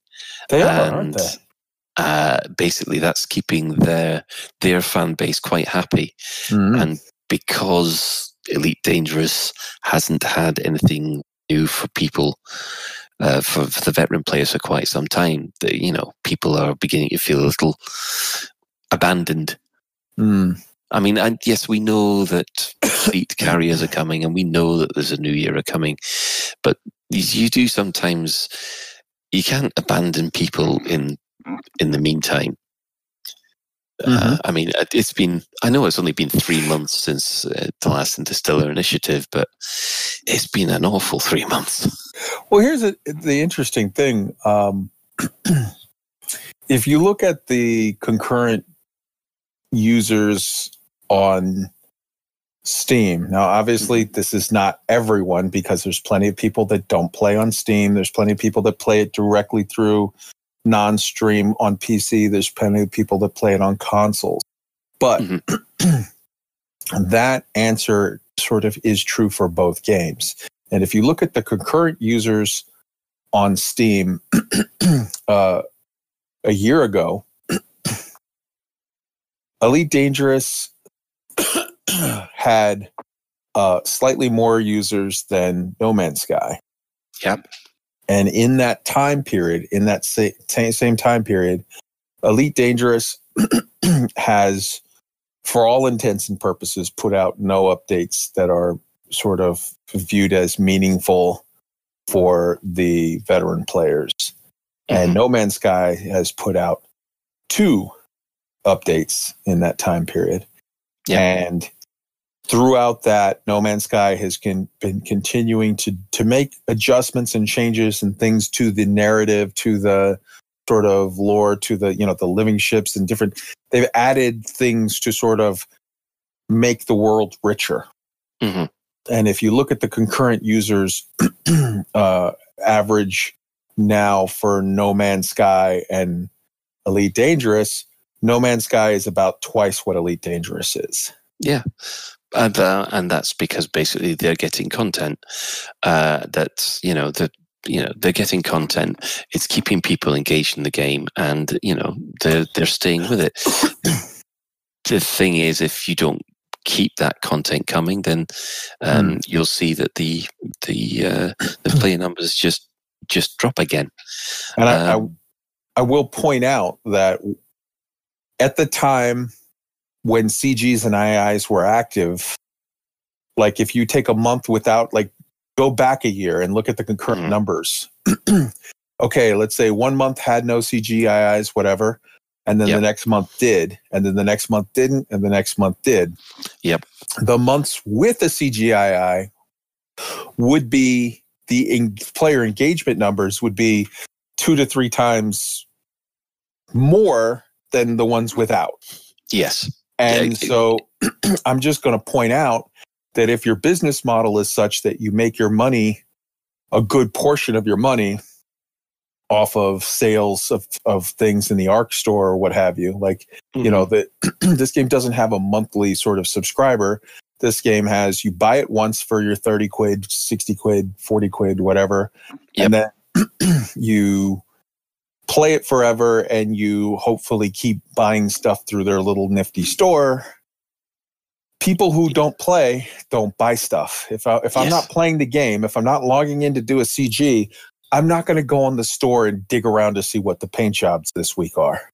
Yeah. So, and that's well, they say that they've taken that into account. They say that they're expecting a revenue drop from Elite Dangerous. They're not expecting it to be a massive money generator for this year because they're investing in a new era. Yeah.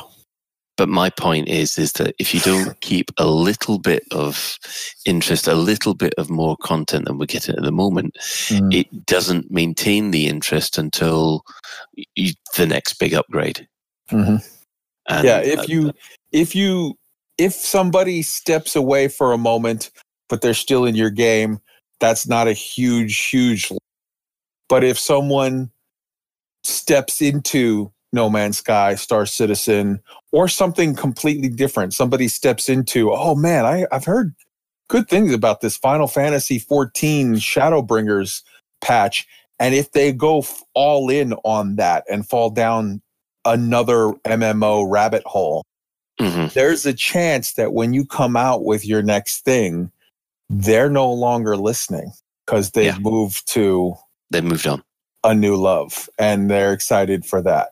And I'm definitely not trying to be the, doom and gloom sayer at all. I'm just pointing out that is a very real factor that they have to keep in mind. Yeah, it is. And I don't know whether or not they appreciate that, to be honest. This is the only MMO game that Frontier have ever done. and they don't really consider it an MMO.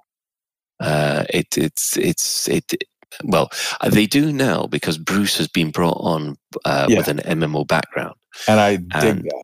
Yeah, I must admit, a lot of people were there saying, "Oh, but he's never played the game." What the usual complaints about the CM manager not being able to play the game they're supposed to be responsible for. But my opinion is that no, they can learn that they're a CM is a community manager for a game. They don't have to be an expert at the game, but they do have to be an expert at the community. Yes, and hopefully, I mean, I haven't had a chance to really form an opinion yet of Bruce, but he's come across very well on the streams, and if he has worked, and because he's worked on, is it RuneScape? Mm-hmm. Yes, then, he did old school RuneScape. Old school, so you got to be careful with RuneScape because there's multiple sort of versions out, and they're sort of very different products in a way. Yeah. Yeah. So yeah, because he's used to dealing with player groups, he's used to dealing with annoyed people on the forums. He's used to dealing with the kind of thing that I don't think Frontier have had much experience of before. I think that shows them they're taking the fact that Elite Dangerous is a kind of semi MMO more seriously, which I think is a good thing. Great thing. Yeah, I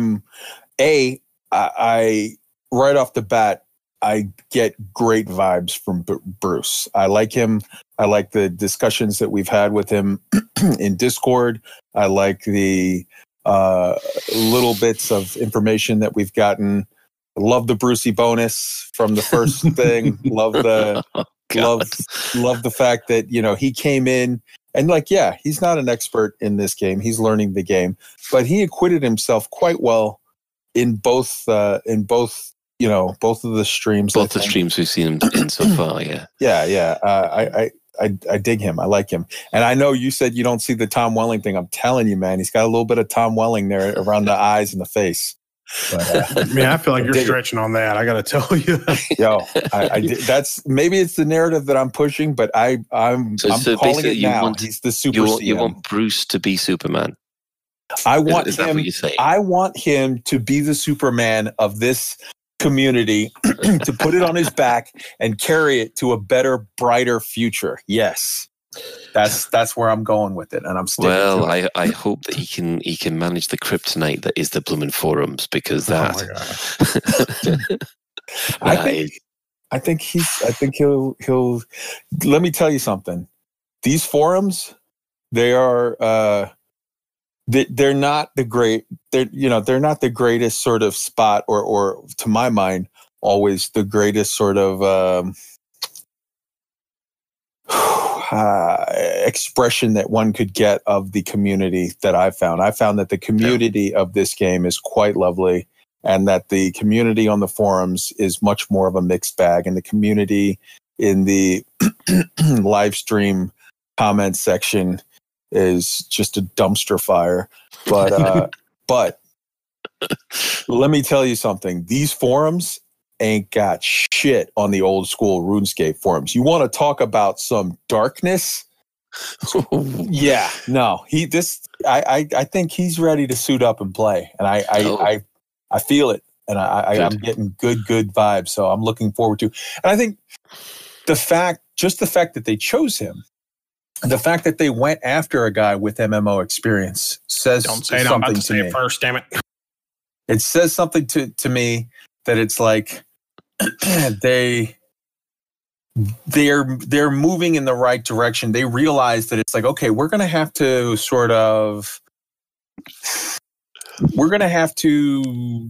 change our tact a little bit with how we deal with the community. I feel. And also the PR, hiring the PR guy, that people are like, yeah, this game's basically in maintenance mode. You're deluding yourself. You don't hire a PR guy for a game that's in maintenance mode. No, you don't. That's just. I think the very fact that they went and got a guy with an MMO background, I think that's a telling thing toward where they're headed with this 2020 update, the new era update. So Maybe that's just me. Maybe I'm just reading too much into it. Yeah, well, it is one of these occasions where you look at what's being put into place and you think, okay, even though it's quiet now, I think it's worth sticking with. I just need something to keep me going until it gets interesting again. There was a forum post on the Reddit forum that got just 1,000,000,001 thumbs ups not that long ago, where it was saying like, hey guys, I'm with you. I love your game. I love your product. I'm sticking with you, but please give me something to be hyped about. Please. I just want a little something to be happy. And it's like, you know what? I get it, man. I'm not that post was not written by a hater. That post was not written in a way of like, fuck you. This is blah, blah. That post was written of like, I'm on your team. Just please give me a little something to smile for. Give me something to hold on, Yeah. Let me ask you one more question real quick. I am of the mindset that with that leak, if we hadn't got that leak, I wouldn't say swimming in information because it is Frontier, but I feel like we would have a lot more information than what we do right now. Because I feel like after that leak, they went dark. Yes.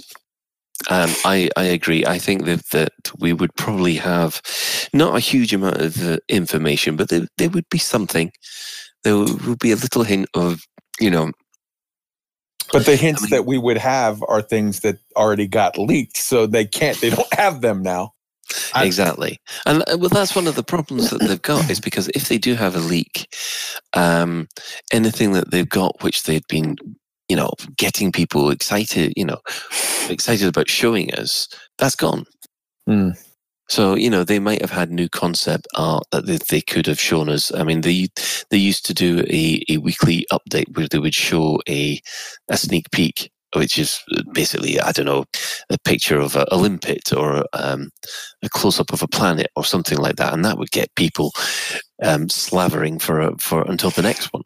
Well, they did it again.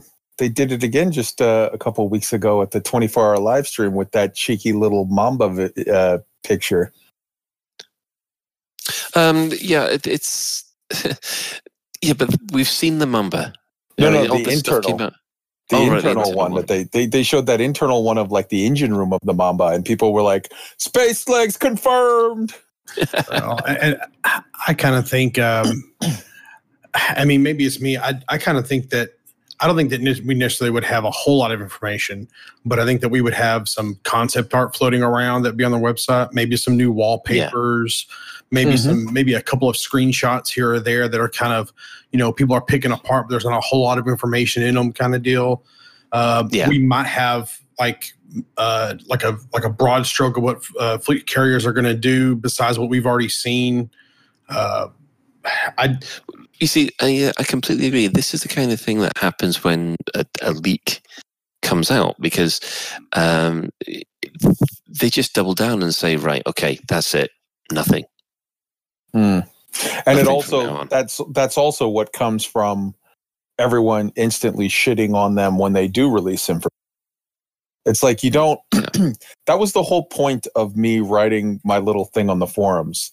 If you open up with, "You suck, your game is dog shit, nobody likes it, burn in hell, I hope your wife dies of brain cancer," and then you come up with, "And here's what you should be doing with this game if you weren't so awful." And then you could come up with the best, whatever you say following that could be the single greatest idea in video game history. And still no one's going to listen to it because you started off being an absolute fucking horrific dumpster fire of a human being. So do you find that happens quite a lot on the forums? Do you find that those are the comments that seem to be? I feel more so that in the like comment section of the of a lot of their streams or whatever, but you do get a lot of real snarky, nasty, whatever. And that's all I wanted to do with the little post that I made on the forums was to start off and try to engage in the right way. To try to say, hey, look, I love you. I love your thing. This is awesome. I'm a big fan. Here is what I would like you to hear. I feel this about that. That's it. And it's not like you have to make changes by this date. I have a public what is this petition, and these people have all signed it, and you must change your ways now. Like, no, it's just, hey, I feel this. I liked your stories. You're not doing them right now. It makes me sad. That's it. And then that's not saying turn back on the stories by tomorrow or your cat gets it. No, it's literally just saying like, hey, I want you to know you've made a change. I'm not a huge fan of that change. I love your game still. There's still 9,000 other aspects of your game that I love. I'm still a fan. I'm still going to keep playing.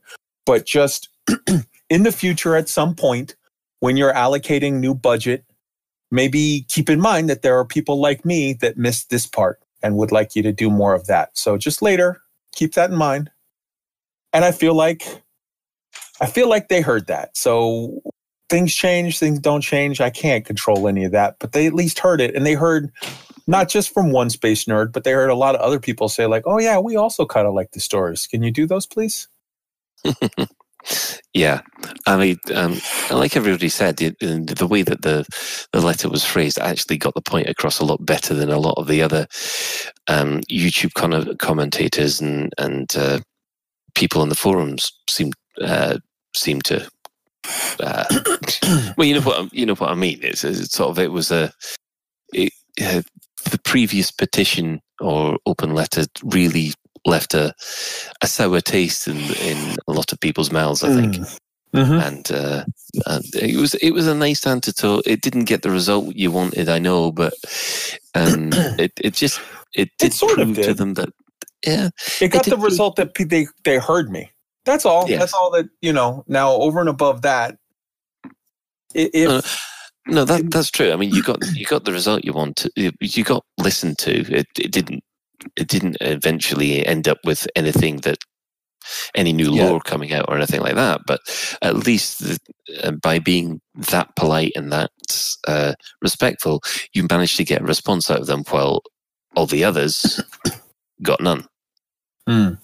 And who knows? Maybe down the line when they're having meetings discussing, okay, New Era's launched. Now what are we going to do? We got to budget this much for this much for that. Maybe somebody pipes up and says, hey, remember a lot of people clicked on that like button on that one guy's thing. Maybe we should put a little something to it. What do you think? And if it changes that much, if it gets into a meeting and someone mentions it and someone goes, yeah, we should do something with that, I'm happy.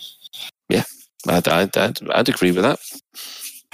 So let me shift gears here just a little bit, because I have I want to ask about some of the behind the scenes LaveCon stories, and I've kind of heard a few rumors here or there about some things, but I want to know. I want to know some of your and please don't like out anyone or throw someone underneath the bus or anything. I don't want to do that. I hate to think where you're going with this, because I just want to hear like what is the best. Or what was your best LaveCon, and what was the funnest thing that you got to do while you were there? LaveCon is unique. The funnest thing is actually I run these elite miniature games, which is basically a little tabletop game based on obviously Elite Dangerous, and normally having running that game in the RPG room is probably the funnest thing that I have there, because everybody they'll come up to it. It looks very complicated, and then within 5 to 10 minutes they realize it's actually quite an easy system to run, and they end up getting quite involved. And there's a guy who's come up every year since I started doing it, Commander Double, who you might have heard of, because he's mentioned on Hutton Orbital quite a lot as well. Yeah. He comes up every time, and he's terrible at it. He really is absolutely terrible. He's got the lowest the lowest survivability rate ever. I mean, last time he lost one ship, so we gave him another one and another one, and I think he lost 3 in a row. And the thing is actually he's not that terrible a tactician. He just gets really, really bad rolls. So basically, he's all, but yeah. So he doesn't stand. It's just bad luck. But it's just so funny when you think he's going to win it. He's going to win it this time, and then he gets a double one and critical fail, and that's it. His ship blows up. It's great. But I do like sort of taking people through those things, the rules of the game, and and there's that moment of realization that, oh, this is quite easy. It's not as scary as I thought it would be, and they really get into it. And so I'd like running those. There's been a couple of years where I've actually done. Helped out with the Frontier presentation, basically on crowd control. You never get a break from having to herd all the children into single file lines, huh? No, basically, I'm either the one there taking the questions and making sure they behave themselves, or I'm the guy at the end of the line saying, right, questions after me, with a very, very big Nerf hammer just in case someone comes up close. So I mean, it's a unique experience, considering that you've actually got to stand up at the beginning of it and give a "Hi, welcome to LaveCon" speech, and everybody else cheers at you, and you're sort of there going, "I'm scared now." You're the rock star. No, I'm not the rock star. The rock star for LaveCon is definitely Commander Psycho Cow and Karen and Alan, who. And basically Psycho Cow's brother Moof, who those guys basically, Karen and Alan run it, put it together, and then Moof and Cow comes up with this fantastic sound system that they enhance, and it started off as just a tiny PA when we first started, and now the sound system and the presentation systems he's put together are unbelievable. But you're the rock star, because you're the one that stands up at the very beginning and says, "Hello, everybody, and welcome to LaveCon 2020." Everyone goes, "Ha!" and they're screaming and cheering for when you get to talk. So you get that experience. No. You're forgetting it's a British thing, so you get a polite round of applause. Oh no! See, in America, that's when they start. You see, the thing is, when you do Loose Screws Con, whenever you do Loose Screws Con, you will have to do the same, and you will have to have. I fully expect that people to be going nuts and throwing pigs at each other, and wait, throwing pigs at each other. What exactly do you think America is, bro? Wow. Okay. That's it. You're coming here. I'm going to show you what's up. We see how they view us colonials. God. Throwing pigs at each other. I actually want to see that happen now at an event of some form. Probably the Hillbilly Banjo Radio Convention. Yeah, I'd just like to apologize for that right at the moment in time. I don't think you're allowed to apologize for that. We own it. We're changing. Right now, we have our lawyers on hold. We're in the process of changing all the trademarks, everything. No. I'd just like to say I'd just like to completely apologize for saying that. And of course, I should have said Hillbilly Banjo Redneck Radio instead. I do apologize for any inconvenience caused. That actually does sound a little more accurate. So accurate to who? I'm a Mexican. They wouldn't let me in. Come on my yard. Oh, okay. Look, I don't really mean that. I'm just kidding around. Wow. I do apologize because we've got even in Manchester here, we've got a guy just around the corner who has he basically drives around in a truck which says "Research Flat Earth" next to it, and of course he's got Confederacy flags coming out the top of them. I think he's watched too much Dukes of Hazzard, and he thinks that's what Americans are like. I know they're not, because my brother's married a very, very nice American girl. You know, I got a really great Flat Earth story I'll share with you afterwards if you got a minute. But so without throwing anybody underneath the bus, tell me your worst memory of LaveCon. Oh, well, see, this is the thing, and you're going to hate me you're going to think I'm faking out. There hasn't been one. Okay. There hasn't been one, because when you actually meet the community, you do find that they are quite a positive bunch. I mean, there are complaints and whinging on the forums sometimes. The worst thing I think I could come up with is basically sometimes I think people, as soon as the Frontier crowd turn up, they Frontier are here, and they will basically jump on them and try and ask them questions right from the get-go. And what do you tell Shan when he does that? I take the fifth on that one. I come back to the fact that whenever he's at LaveCon, Dav knows that he has no hope of finishing a drink without getting cornered by Shan. Yeah, I think next time we might have to herd them away and bring them in secretly in the back entrance, so that they can at least have a little while before they're basically set up on. But apart from that, I don't think there is a bad experience that I've had at LaveCon when I've been there. So right, there isn't anything. There isn't anything really bad to say. Sorry. Okay, that's fine. That's all good. And I'm really ashamed I'm missing out this year. But you're not being able to make it. Oh no, unfortunately, he said he wasn't coming because he heard you guys had Coronas and he drinks Michelob. Well, if you take the coronavirus issues out of it, which I'm hoping that won't even be an issue, which let's hope so. Fingers crossed.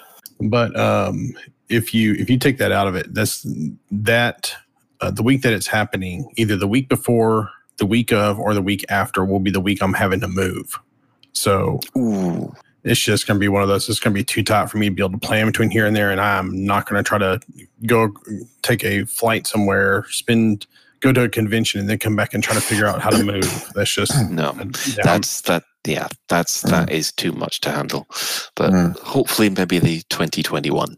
No, definitely. There's nothing that's going to stop me from going to that one. So, and I was specifically asked not to come to LaveCon by FDev because they were afraid I was going to start some of a movement, and they were like, "No, we'd rather not. Just stay home." Well, you could, of course, set up ScrewsCom. Yeah. Although I was actually specifically asked to do that by someone. I was like, not even a joke. Someone messaged me and said, "We've thought about it, and we would like for you to set up like the equivalent of sort of a LaveCon in America." We feel like I'm not even joking.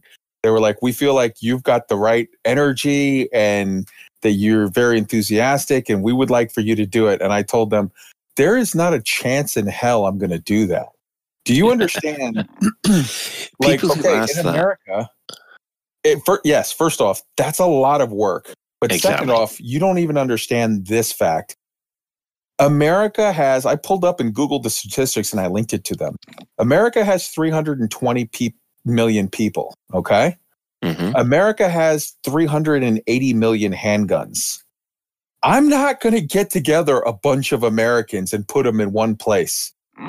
Like, I'm just not interested in doing that, man. Like, no, the security that you'd need and to pull all that together. I mean, small conventions work quite well in America. I've seen, and normally you'll find that. I mean, elite players, okay, they do get passionate, but we're not talking Gamergate toxic levels of passionate, are we? So, I mean, but I completely know what you mean because let's say Karen and Alan, they put 3 months into their life to arrange LaveCon. That's 3 months. I don't have the time for that. And as far as Cal and Moof is concerned, it's always on in the background for them. And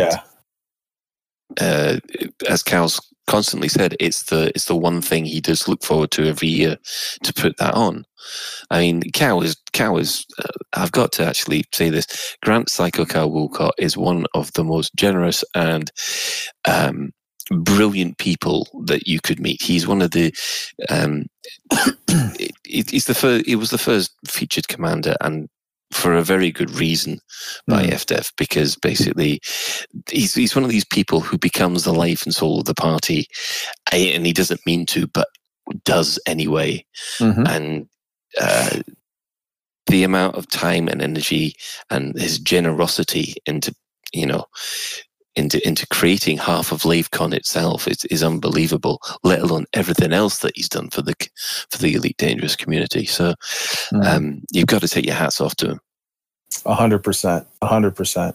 And I mean, he hosts and does all of that for Lave and for the Hutton Truckers both. And he's constantly bopping around between one or the other, doing, this week I'm doing the sound for this one and next week for that one. He's got side things going on. He's doing right now this project where first they're setting up all the stuff for ECM, and they're trying to deal with, they're having meetings this week to discuss like if and how that's going to be able to happen, what all they're going to have to do for that. It all depends on what is said. I mean, as of this time on the 14th of March, we haven't gone down into lockdown yet. That could change on Monday if our government just suddenly says, no, that's it. We're not going to, we're going to have people locked down. Then basically that's the end of ECM. And it might even be the end of LaveCon, depending on what happens. Time frames, It's just one of these horrible situations that nobody expected to happen. Yeah. And all that effort that all the Hutton Truckers have done and Karen and Alan have done to create these events will go. That would be just heartbreaking. If something were to happen,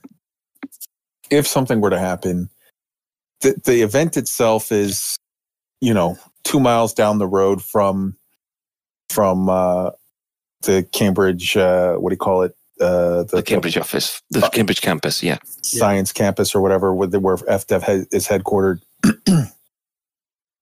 God forbid if they have to curtail ECM 20.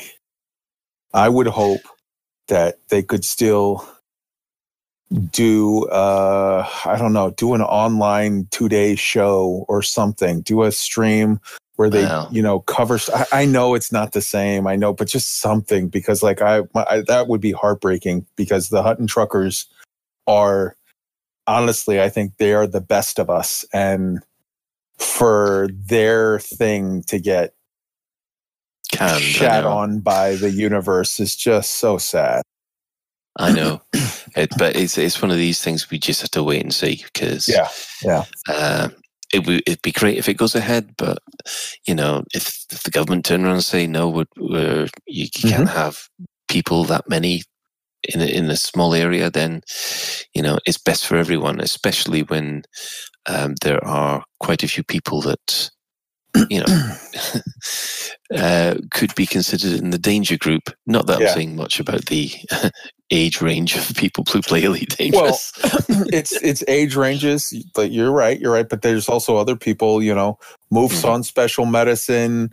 There are people who it's like, oh, my wife is on this special medicine, or I'm on that special medicine, and as a result, I could be immunocompromised, or that or the other. So, man, it's a real. It's a real concern. And I'm not for one moment saying like, damn the torpedoes, they should do it anyway. No, they have to be sensible, and they have to comply with the advice from the government and obviously the orders from the government if it gets to that point. But I would hope, and I know that this is a poor substitute for them actually getting to spend that time together directly, but at the very least, if it has to be curtailed this year, do a streaming show, don't let it stop you guys. Hutton Truckers, you guys are the absolute best at trucking on. So figure out a way to put together some mega stream. And even if it's coming on from everybody's house and they're just randomly popping into other people and having them come into the TeamSpeak and for 5-10 minutes at a time and do the elite meet that, like, as much as it would suck, like, don't let it stop you. Keep on trucking. We'll have to pass that one on. Yeah. All right. So let me ask you, this has become sort of my favorite question to ask. Let's say tomorrow you win the lottery and you suddenly got 800 million pounds and you, because it's clearly a good idea, you invest 400 million pounds into Frontier Development and you're now the number 2 shareholder. You're just behind David Braben, and they bring you into his office. It's the two of you sitting at a big table. They close the door, and now it's just the two of you. And he says, "Okay, you've bought in. What do you want?" It is a blank canvas. It is a completely. There's a chalkboard right behind him, or one of those marker boards, and it's completely blank.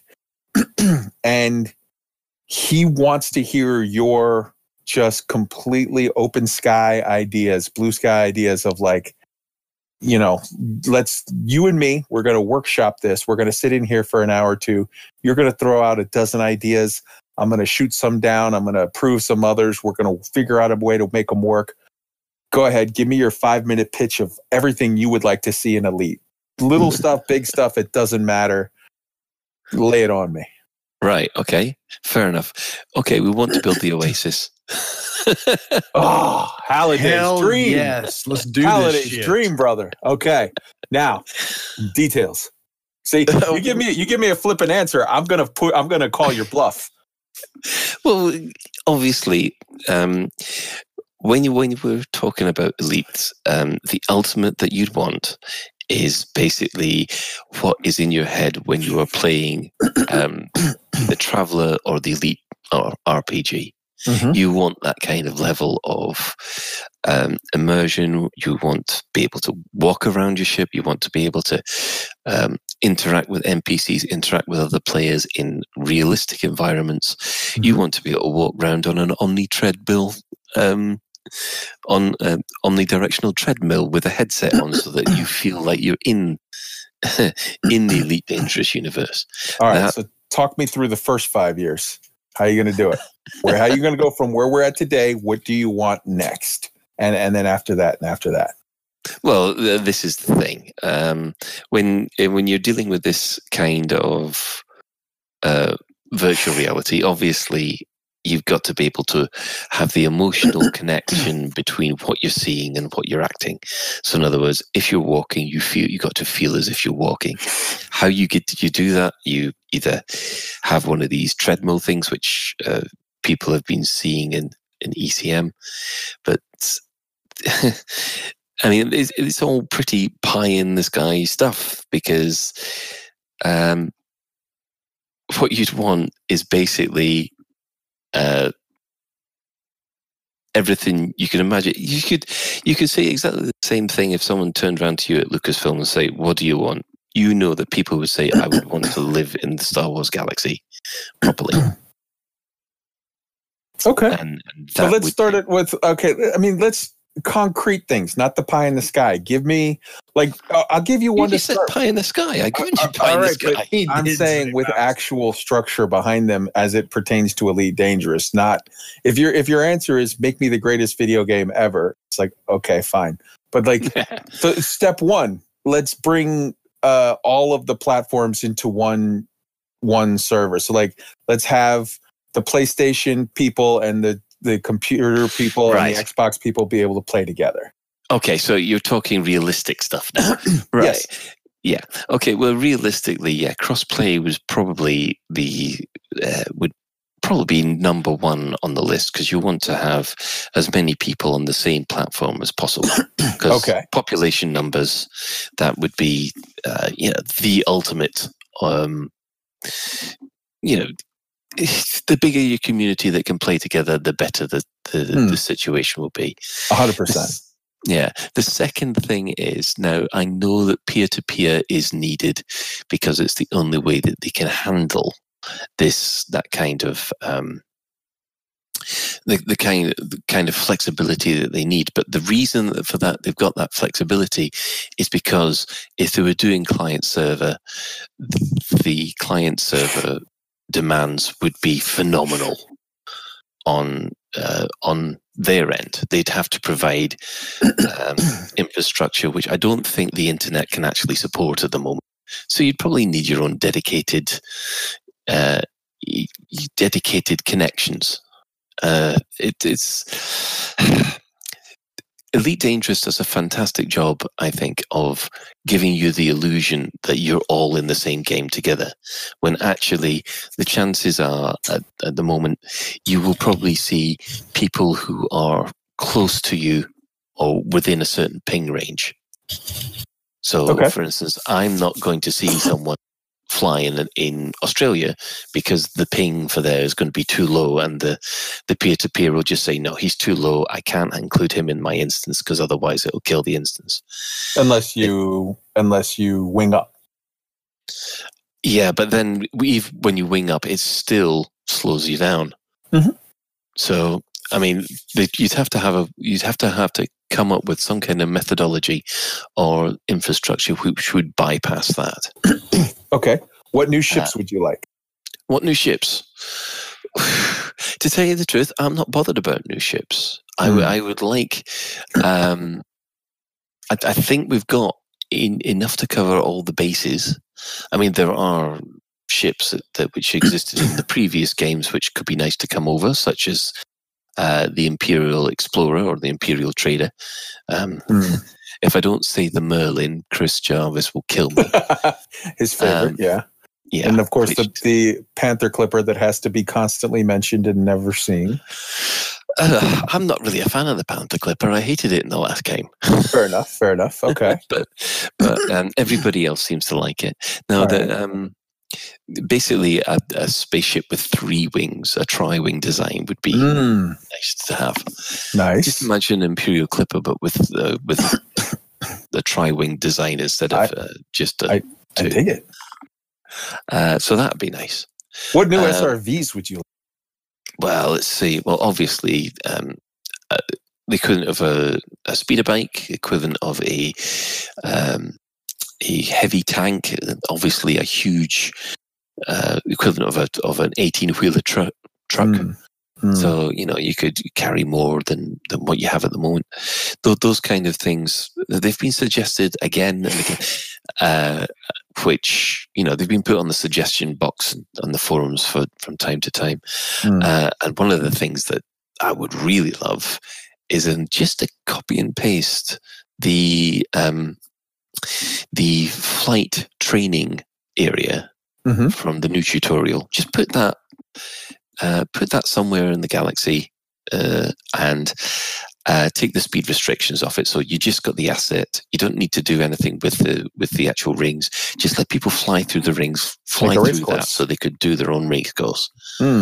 That would be nice. Nice. See, obviously, I think obviously the atmospheric landings. Full on. I know that David Braben's mentioned big game hunting. He wants basically shooting dinosaurs from your ship. Shooting dinosaurs from an SRV or something like that is, that's. I think it's pretty much, if everybody created one of these checklists, it'd all be the same, where it'd end up with there's as much functionality in there that you end up being able to play exactly the same in the game as you would in an RPG in the RPG. But yeah, And would you be in favor of saying that power play mode and BGS, anything that involves influence, can only be done in open? Would you be in favor of that? You did this on purpose. Hey, you're the big investor here. You get to throw out an idea, and your voice is louder because you just cashed up the money, bro. Well, as far as the BGS is concerned, no. Mm-hmm. Okay. That you can do the BGS in private in private, solo, and open. Okay. But I would actually reserve power play and say no. Power play has to be given a little bit more variety, and either linking in the mission system or something like that into power play, and I would also say that one has to be kind of hybrid open only. Hybrid open only. Please explain. Yeah. Right. What I would say is for those people who don't have access to the open only mode, because there are people who either with bad internet connections or the fact that they haven't played their paid their Xbox One subscription or whatever it is, they've only got access to solo mode. But I thought that you had to have an internet connection even to play. No, but you've got to remember, if you're on the Xbox or the PS4, the only way you can play online properly against other people is to pay their Sony or Microsoft subscription charge on top of every month. Yeah. So, but you're saying that there are people that play in PlayStation that don't have access? They only have access to solo? Yeah. Oh, I did not know this. Okay. Yeah, that's one of the main issues that whenever open-only power play was mentioned, there was a whole load of people who said, but I don't play power play open-only because I can't. I want to play it, but I can't. And so what you'd do is you'd make certain bits of functionality available to power play so that they could still earn their merits and they could still do their, be involved in power play. But actually affecting the actual background simulation, that can only be done by people who are playing in open. Okay, so you're the big. I'm 100% on board with now. With saying you're the big investor. You get to call it. What do you want to see progress in the Guardian storyline? Well, obviously, I'd like to see the Guardians come back and scare the living poop out of everybody. What do you want to see happen in the Thargoid storyline? I want the Thargoids to up their game and scare the living poop out of everybody. Okay. What do you want to see happen with some of these locked sectors and what have you? I want there to be something in there that will scare the living poop out of people. I'm sensing a theme here. What do you want to happen with Raxxla storyline? I want everybody to discover Raxxla and then suddenly decide it wasn't as great as they thought it would be. Huh. Okay. All right. No, see, I have a pet theory. Go on. I would like for Raxxla to be discovered, now, a week from now, a month from now, 6 months from now. And I would like Raxxla to be a big fuck off planet with a big fuck off Stargate, big enough that you could fly a Panther clipper through it if one existed.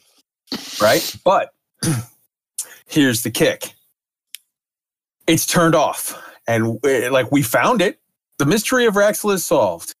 Now what? And then you find that, with it, there's a big pedestal, like a control thing, like a Stargate, like from Stargate SG-1 Stargate. But, and then it's on a planet. It's a mile down the road. There's all kinds of,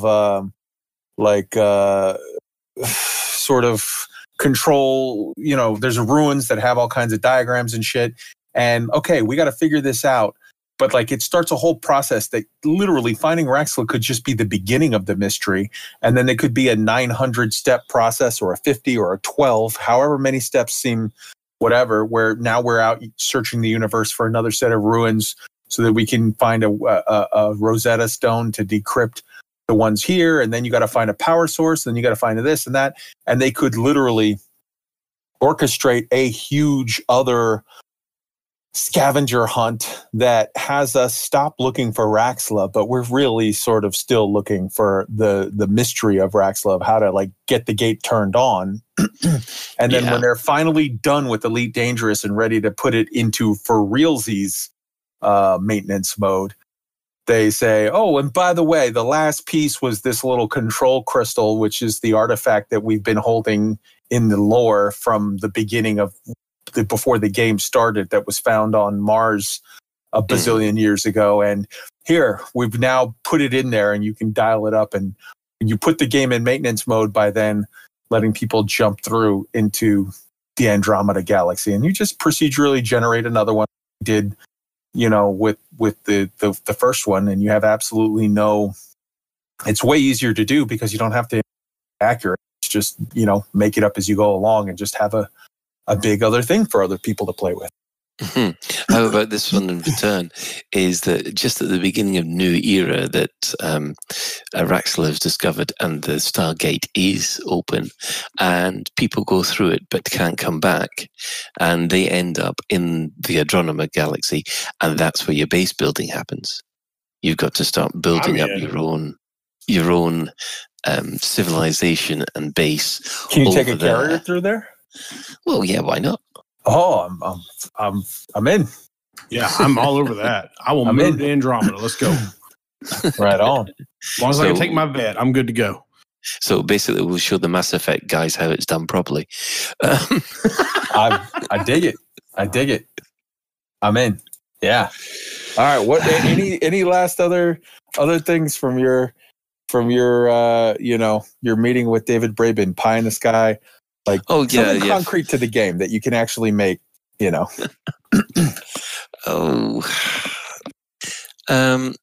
dear, I don't know. Probably have Lave Radio as a permanent fixture in the game, so that when you switch onto Galnet News, you also have Lave Radio next to it, so that you can just flip through to a selection of radio stations which you win. You say that almost as a joke, but let me tell you something. I would love to now. Sort of, this has to happen. This can't happen in the game, because then they have liability issues of they're letting yahoos go out there and say whatever, and you never know, you know, what could be said or whatever. But I think that the same way HCS Voice Attack has their thing, we should be able to create an add-on that Frontier Development is in no way legally responsible for, or has no obligation to. Mm-hmm. And in that, you just have a car stereo like in Grand Theft Auto 5, where it's like you can literally have a community-driven council or group or whatever that like looks over everything and says, okay, we're not going to have anything that advocates for racism or jihad or that kind of stuff, sexism or whatever, but just, you know, Lave Radio, Hutton Orbital Truckers, Down to Earth Astronomy streams, Loose Screws podcast, even stuff that's a little off color like Dockers or whatever. Like, just throw it in there. It has Sagittarius Eye and have people be able to just pull it up. Dockers off color, just a little, but it's still look. It's not the only color that you need to worry about with Dockers is brown. It's just yeah, true. I'm not saying you're wrong. No. Actually, it's already happened in other MMOs. The Matrix Online had a built-in radio player, which they had. They basically pointed the radio player at just streams that people were broadcasting, and you could that was built into the game. And look at how strong that community was. When they died, when they killed the server, there was a big party. There was a rave going on online. I know, I was like there. That is a community. Learn the lesson from that. That is a way to build a community that just refuses to die. Yes, that is. I mean, I was part of the Matrix Online for 4 years, so And I don't know if you know this, but Shan used to play this game called Guild Wars 2. I couldn't not do it. You idiot! Because I haven't got my drink. Well, then who's the idiot? Me or you? Because I've got one right here. Yeah, definitely me then. I'll have to go and make a special whiskey later. Yes. So yeah, I kind of lost where we were then. We were talking about building a radio station for. Oh yeah, radio in your cockpit. Yeah, basically a built-in radio player into the game. I think that'd be awesome. Okay, all right. And any kind of special SLF? Any kind of? Wouldn't you like to see a Guardian, medium size or large size ship? What that could be? You know what? I'd like to see those kind of ships in there, but not as playable ones. Obviously, things we fight. Yeah, the one thing I was a little disappointed with the Guardian stuff was those fantastic beacons that they've got. Right, the ruins have got drones which defend them. I was hoping that there'd be some kind of space fighter that would defend the. Yeah. So that basically, when you go to a beacon, you've got to have guns. I mean, you had to have lasers in order to activate the thing in the first place, but it was impressive when you turned up. But you did think that it would have been so much better if they had just little fighters. Yeah. How about this? How about this game is the one thing that I love about this game is that it lets you play not as a murder hobo. Like if you choose to, you can play full-on trader or miner, or you could play full-on explorer. You could be NASA man and fly around and just, be like, oh, I don't have any use for guns or missiles or whatever. I don't have to be a murder hobo. Yeah. Wouldn't it be cool if we encountered an alien race somewhere out there that we did not meaningfully interact with them through only trading lead? What if we were to find some alien race out there that were they're refugees from the Thargoids, and like they, because the frontier is sort of very they're sort of very funky, cool with their sort of leanings as far as how they've kind of made things, with ecology. Like they're thoughtful with regard to that. And right now, there's a huge refugee issue with regard on this planet, and there's a lot of people coming from a lot of areas, and there's a lot of feelings pro and against on that. And it would be an interesting commentary to have, come across some refugee aliens who we had to help out because they're displaced by the Thargoids. Yeah, I think that's a great idea, except you're forgetting about the what I call the STC factor. But I'm not at all forgetting that. Because trust me, I'm not at all forgetting there that. There will people that they'll see this coming up and they will try and wreck it. And that's fine, but here's the thing. You make it, and there's plenty of games that have this. I can give you so many examples. You have a personal reputation with this race. So if Harry Potter wants to run around and be a dick and explode shit all the time, he can do that. And every time that race sees him, it will treat him as such. And if I help them out and do missions to bring food and water to them and try to find a planet that matches their criteria to give them a settlement on, then they will treat me as a friend because they recognize me as someone who has helped them. Yeah, I mean, then that does it sounds like a good game mechanic. I've got no problem with it. It would be nice to see that for once. There has been complaint made about the game in the past where all you've got to talk to other people is your lasers. Okay. I mean, that was before the data scanner went in. When we first discovered the barnacles and the meta alloys, the only things that we could discover we could do was shoot at them because nothing else worked. Yeah. Okay. All right. I like a lot of these ideas. I feel like there's some cool stuff we could do. We always enjoy making the game in our don't we? Because what we can make in our heads is so much better than actually having to code it. Trust me, I've seen C# code, and C++ code, which you just look at it and you just go, "That's never gonna work." Right on. Well, let me see if I can land this plane, so to speak. So I know we're coming up on your time here. First of all, I want to say,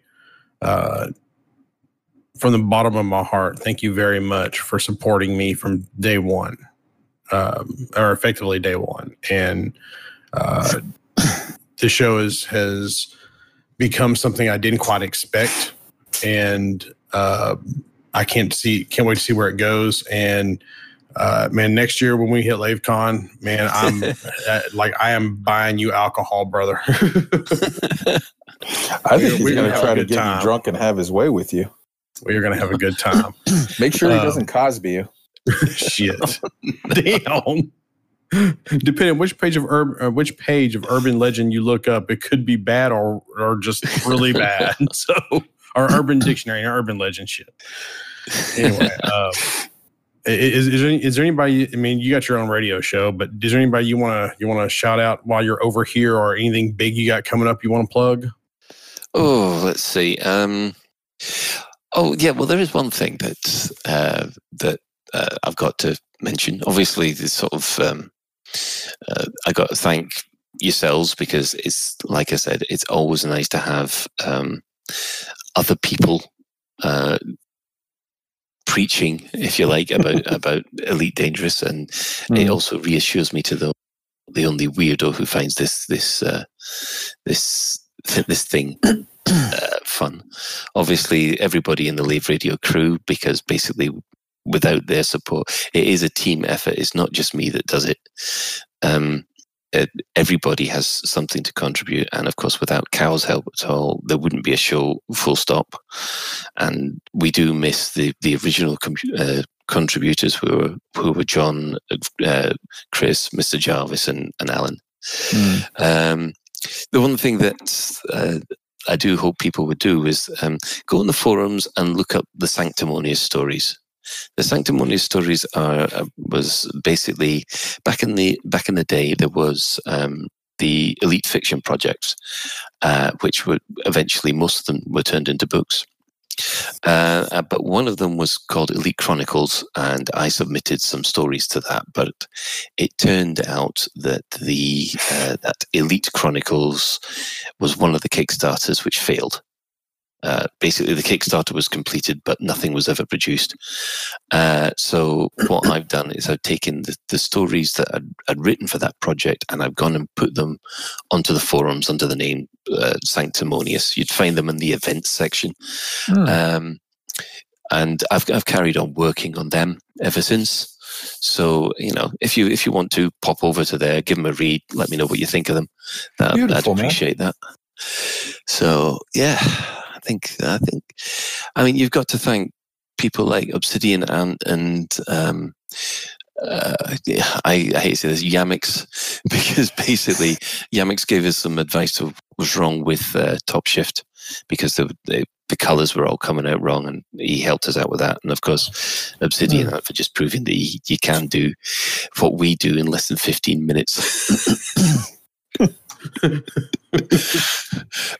So but and yeah, I've also got to take my hats off to the guys that turn up at Frontier, because they put on the guys from Frontier who turn up.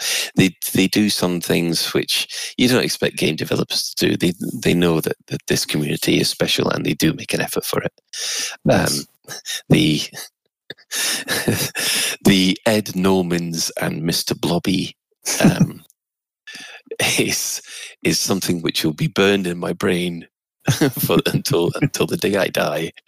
Right on. And if you want it, and if you're an American, if you don't know what Mr. Blobby is, look up one of the previous 24-hour streams where you find out what Mr. Blobby is, and trust me, you're probably there going, "This British humor, we don't get it." What has been seen cannot be unseen. Exactly. And So yeah, even though things are quiet at the moment, we do appreciate what Frontier do, and they do make a special effort. So yeah, right on. Yeah. Well, I can't thank you enough for coming on here and talking with us, and I can't thank you enough for everything you've done for the show. Like I said, that's really all I got. Kai, you got anything else, bud? No, brother. I would like for you to talk us out to the end of the show with a proper. You could go one of two ways with it. You could either give us the Lave Radio wrap-up style, or you could give us the Hillbilly Banjo Radio style. But go ahead and give us a sign-off for the show. Okay. Dear. You put me really on the spot here. I don't have a script that I can actually... Okay, thank you for joining us on the Loose Screws podcast, otherwise known as Hillbilly Banjo Redneck Radio. We will be back next week with someone far more interesting. Fly dangerous. Oh my God, that's great. Great.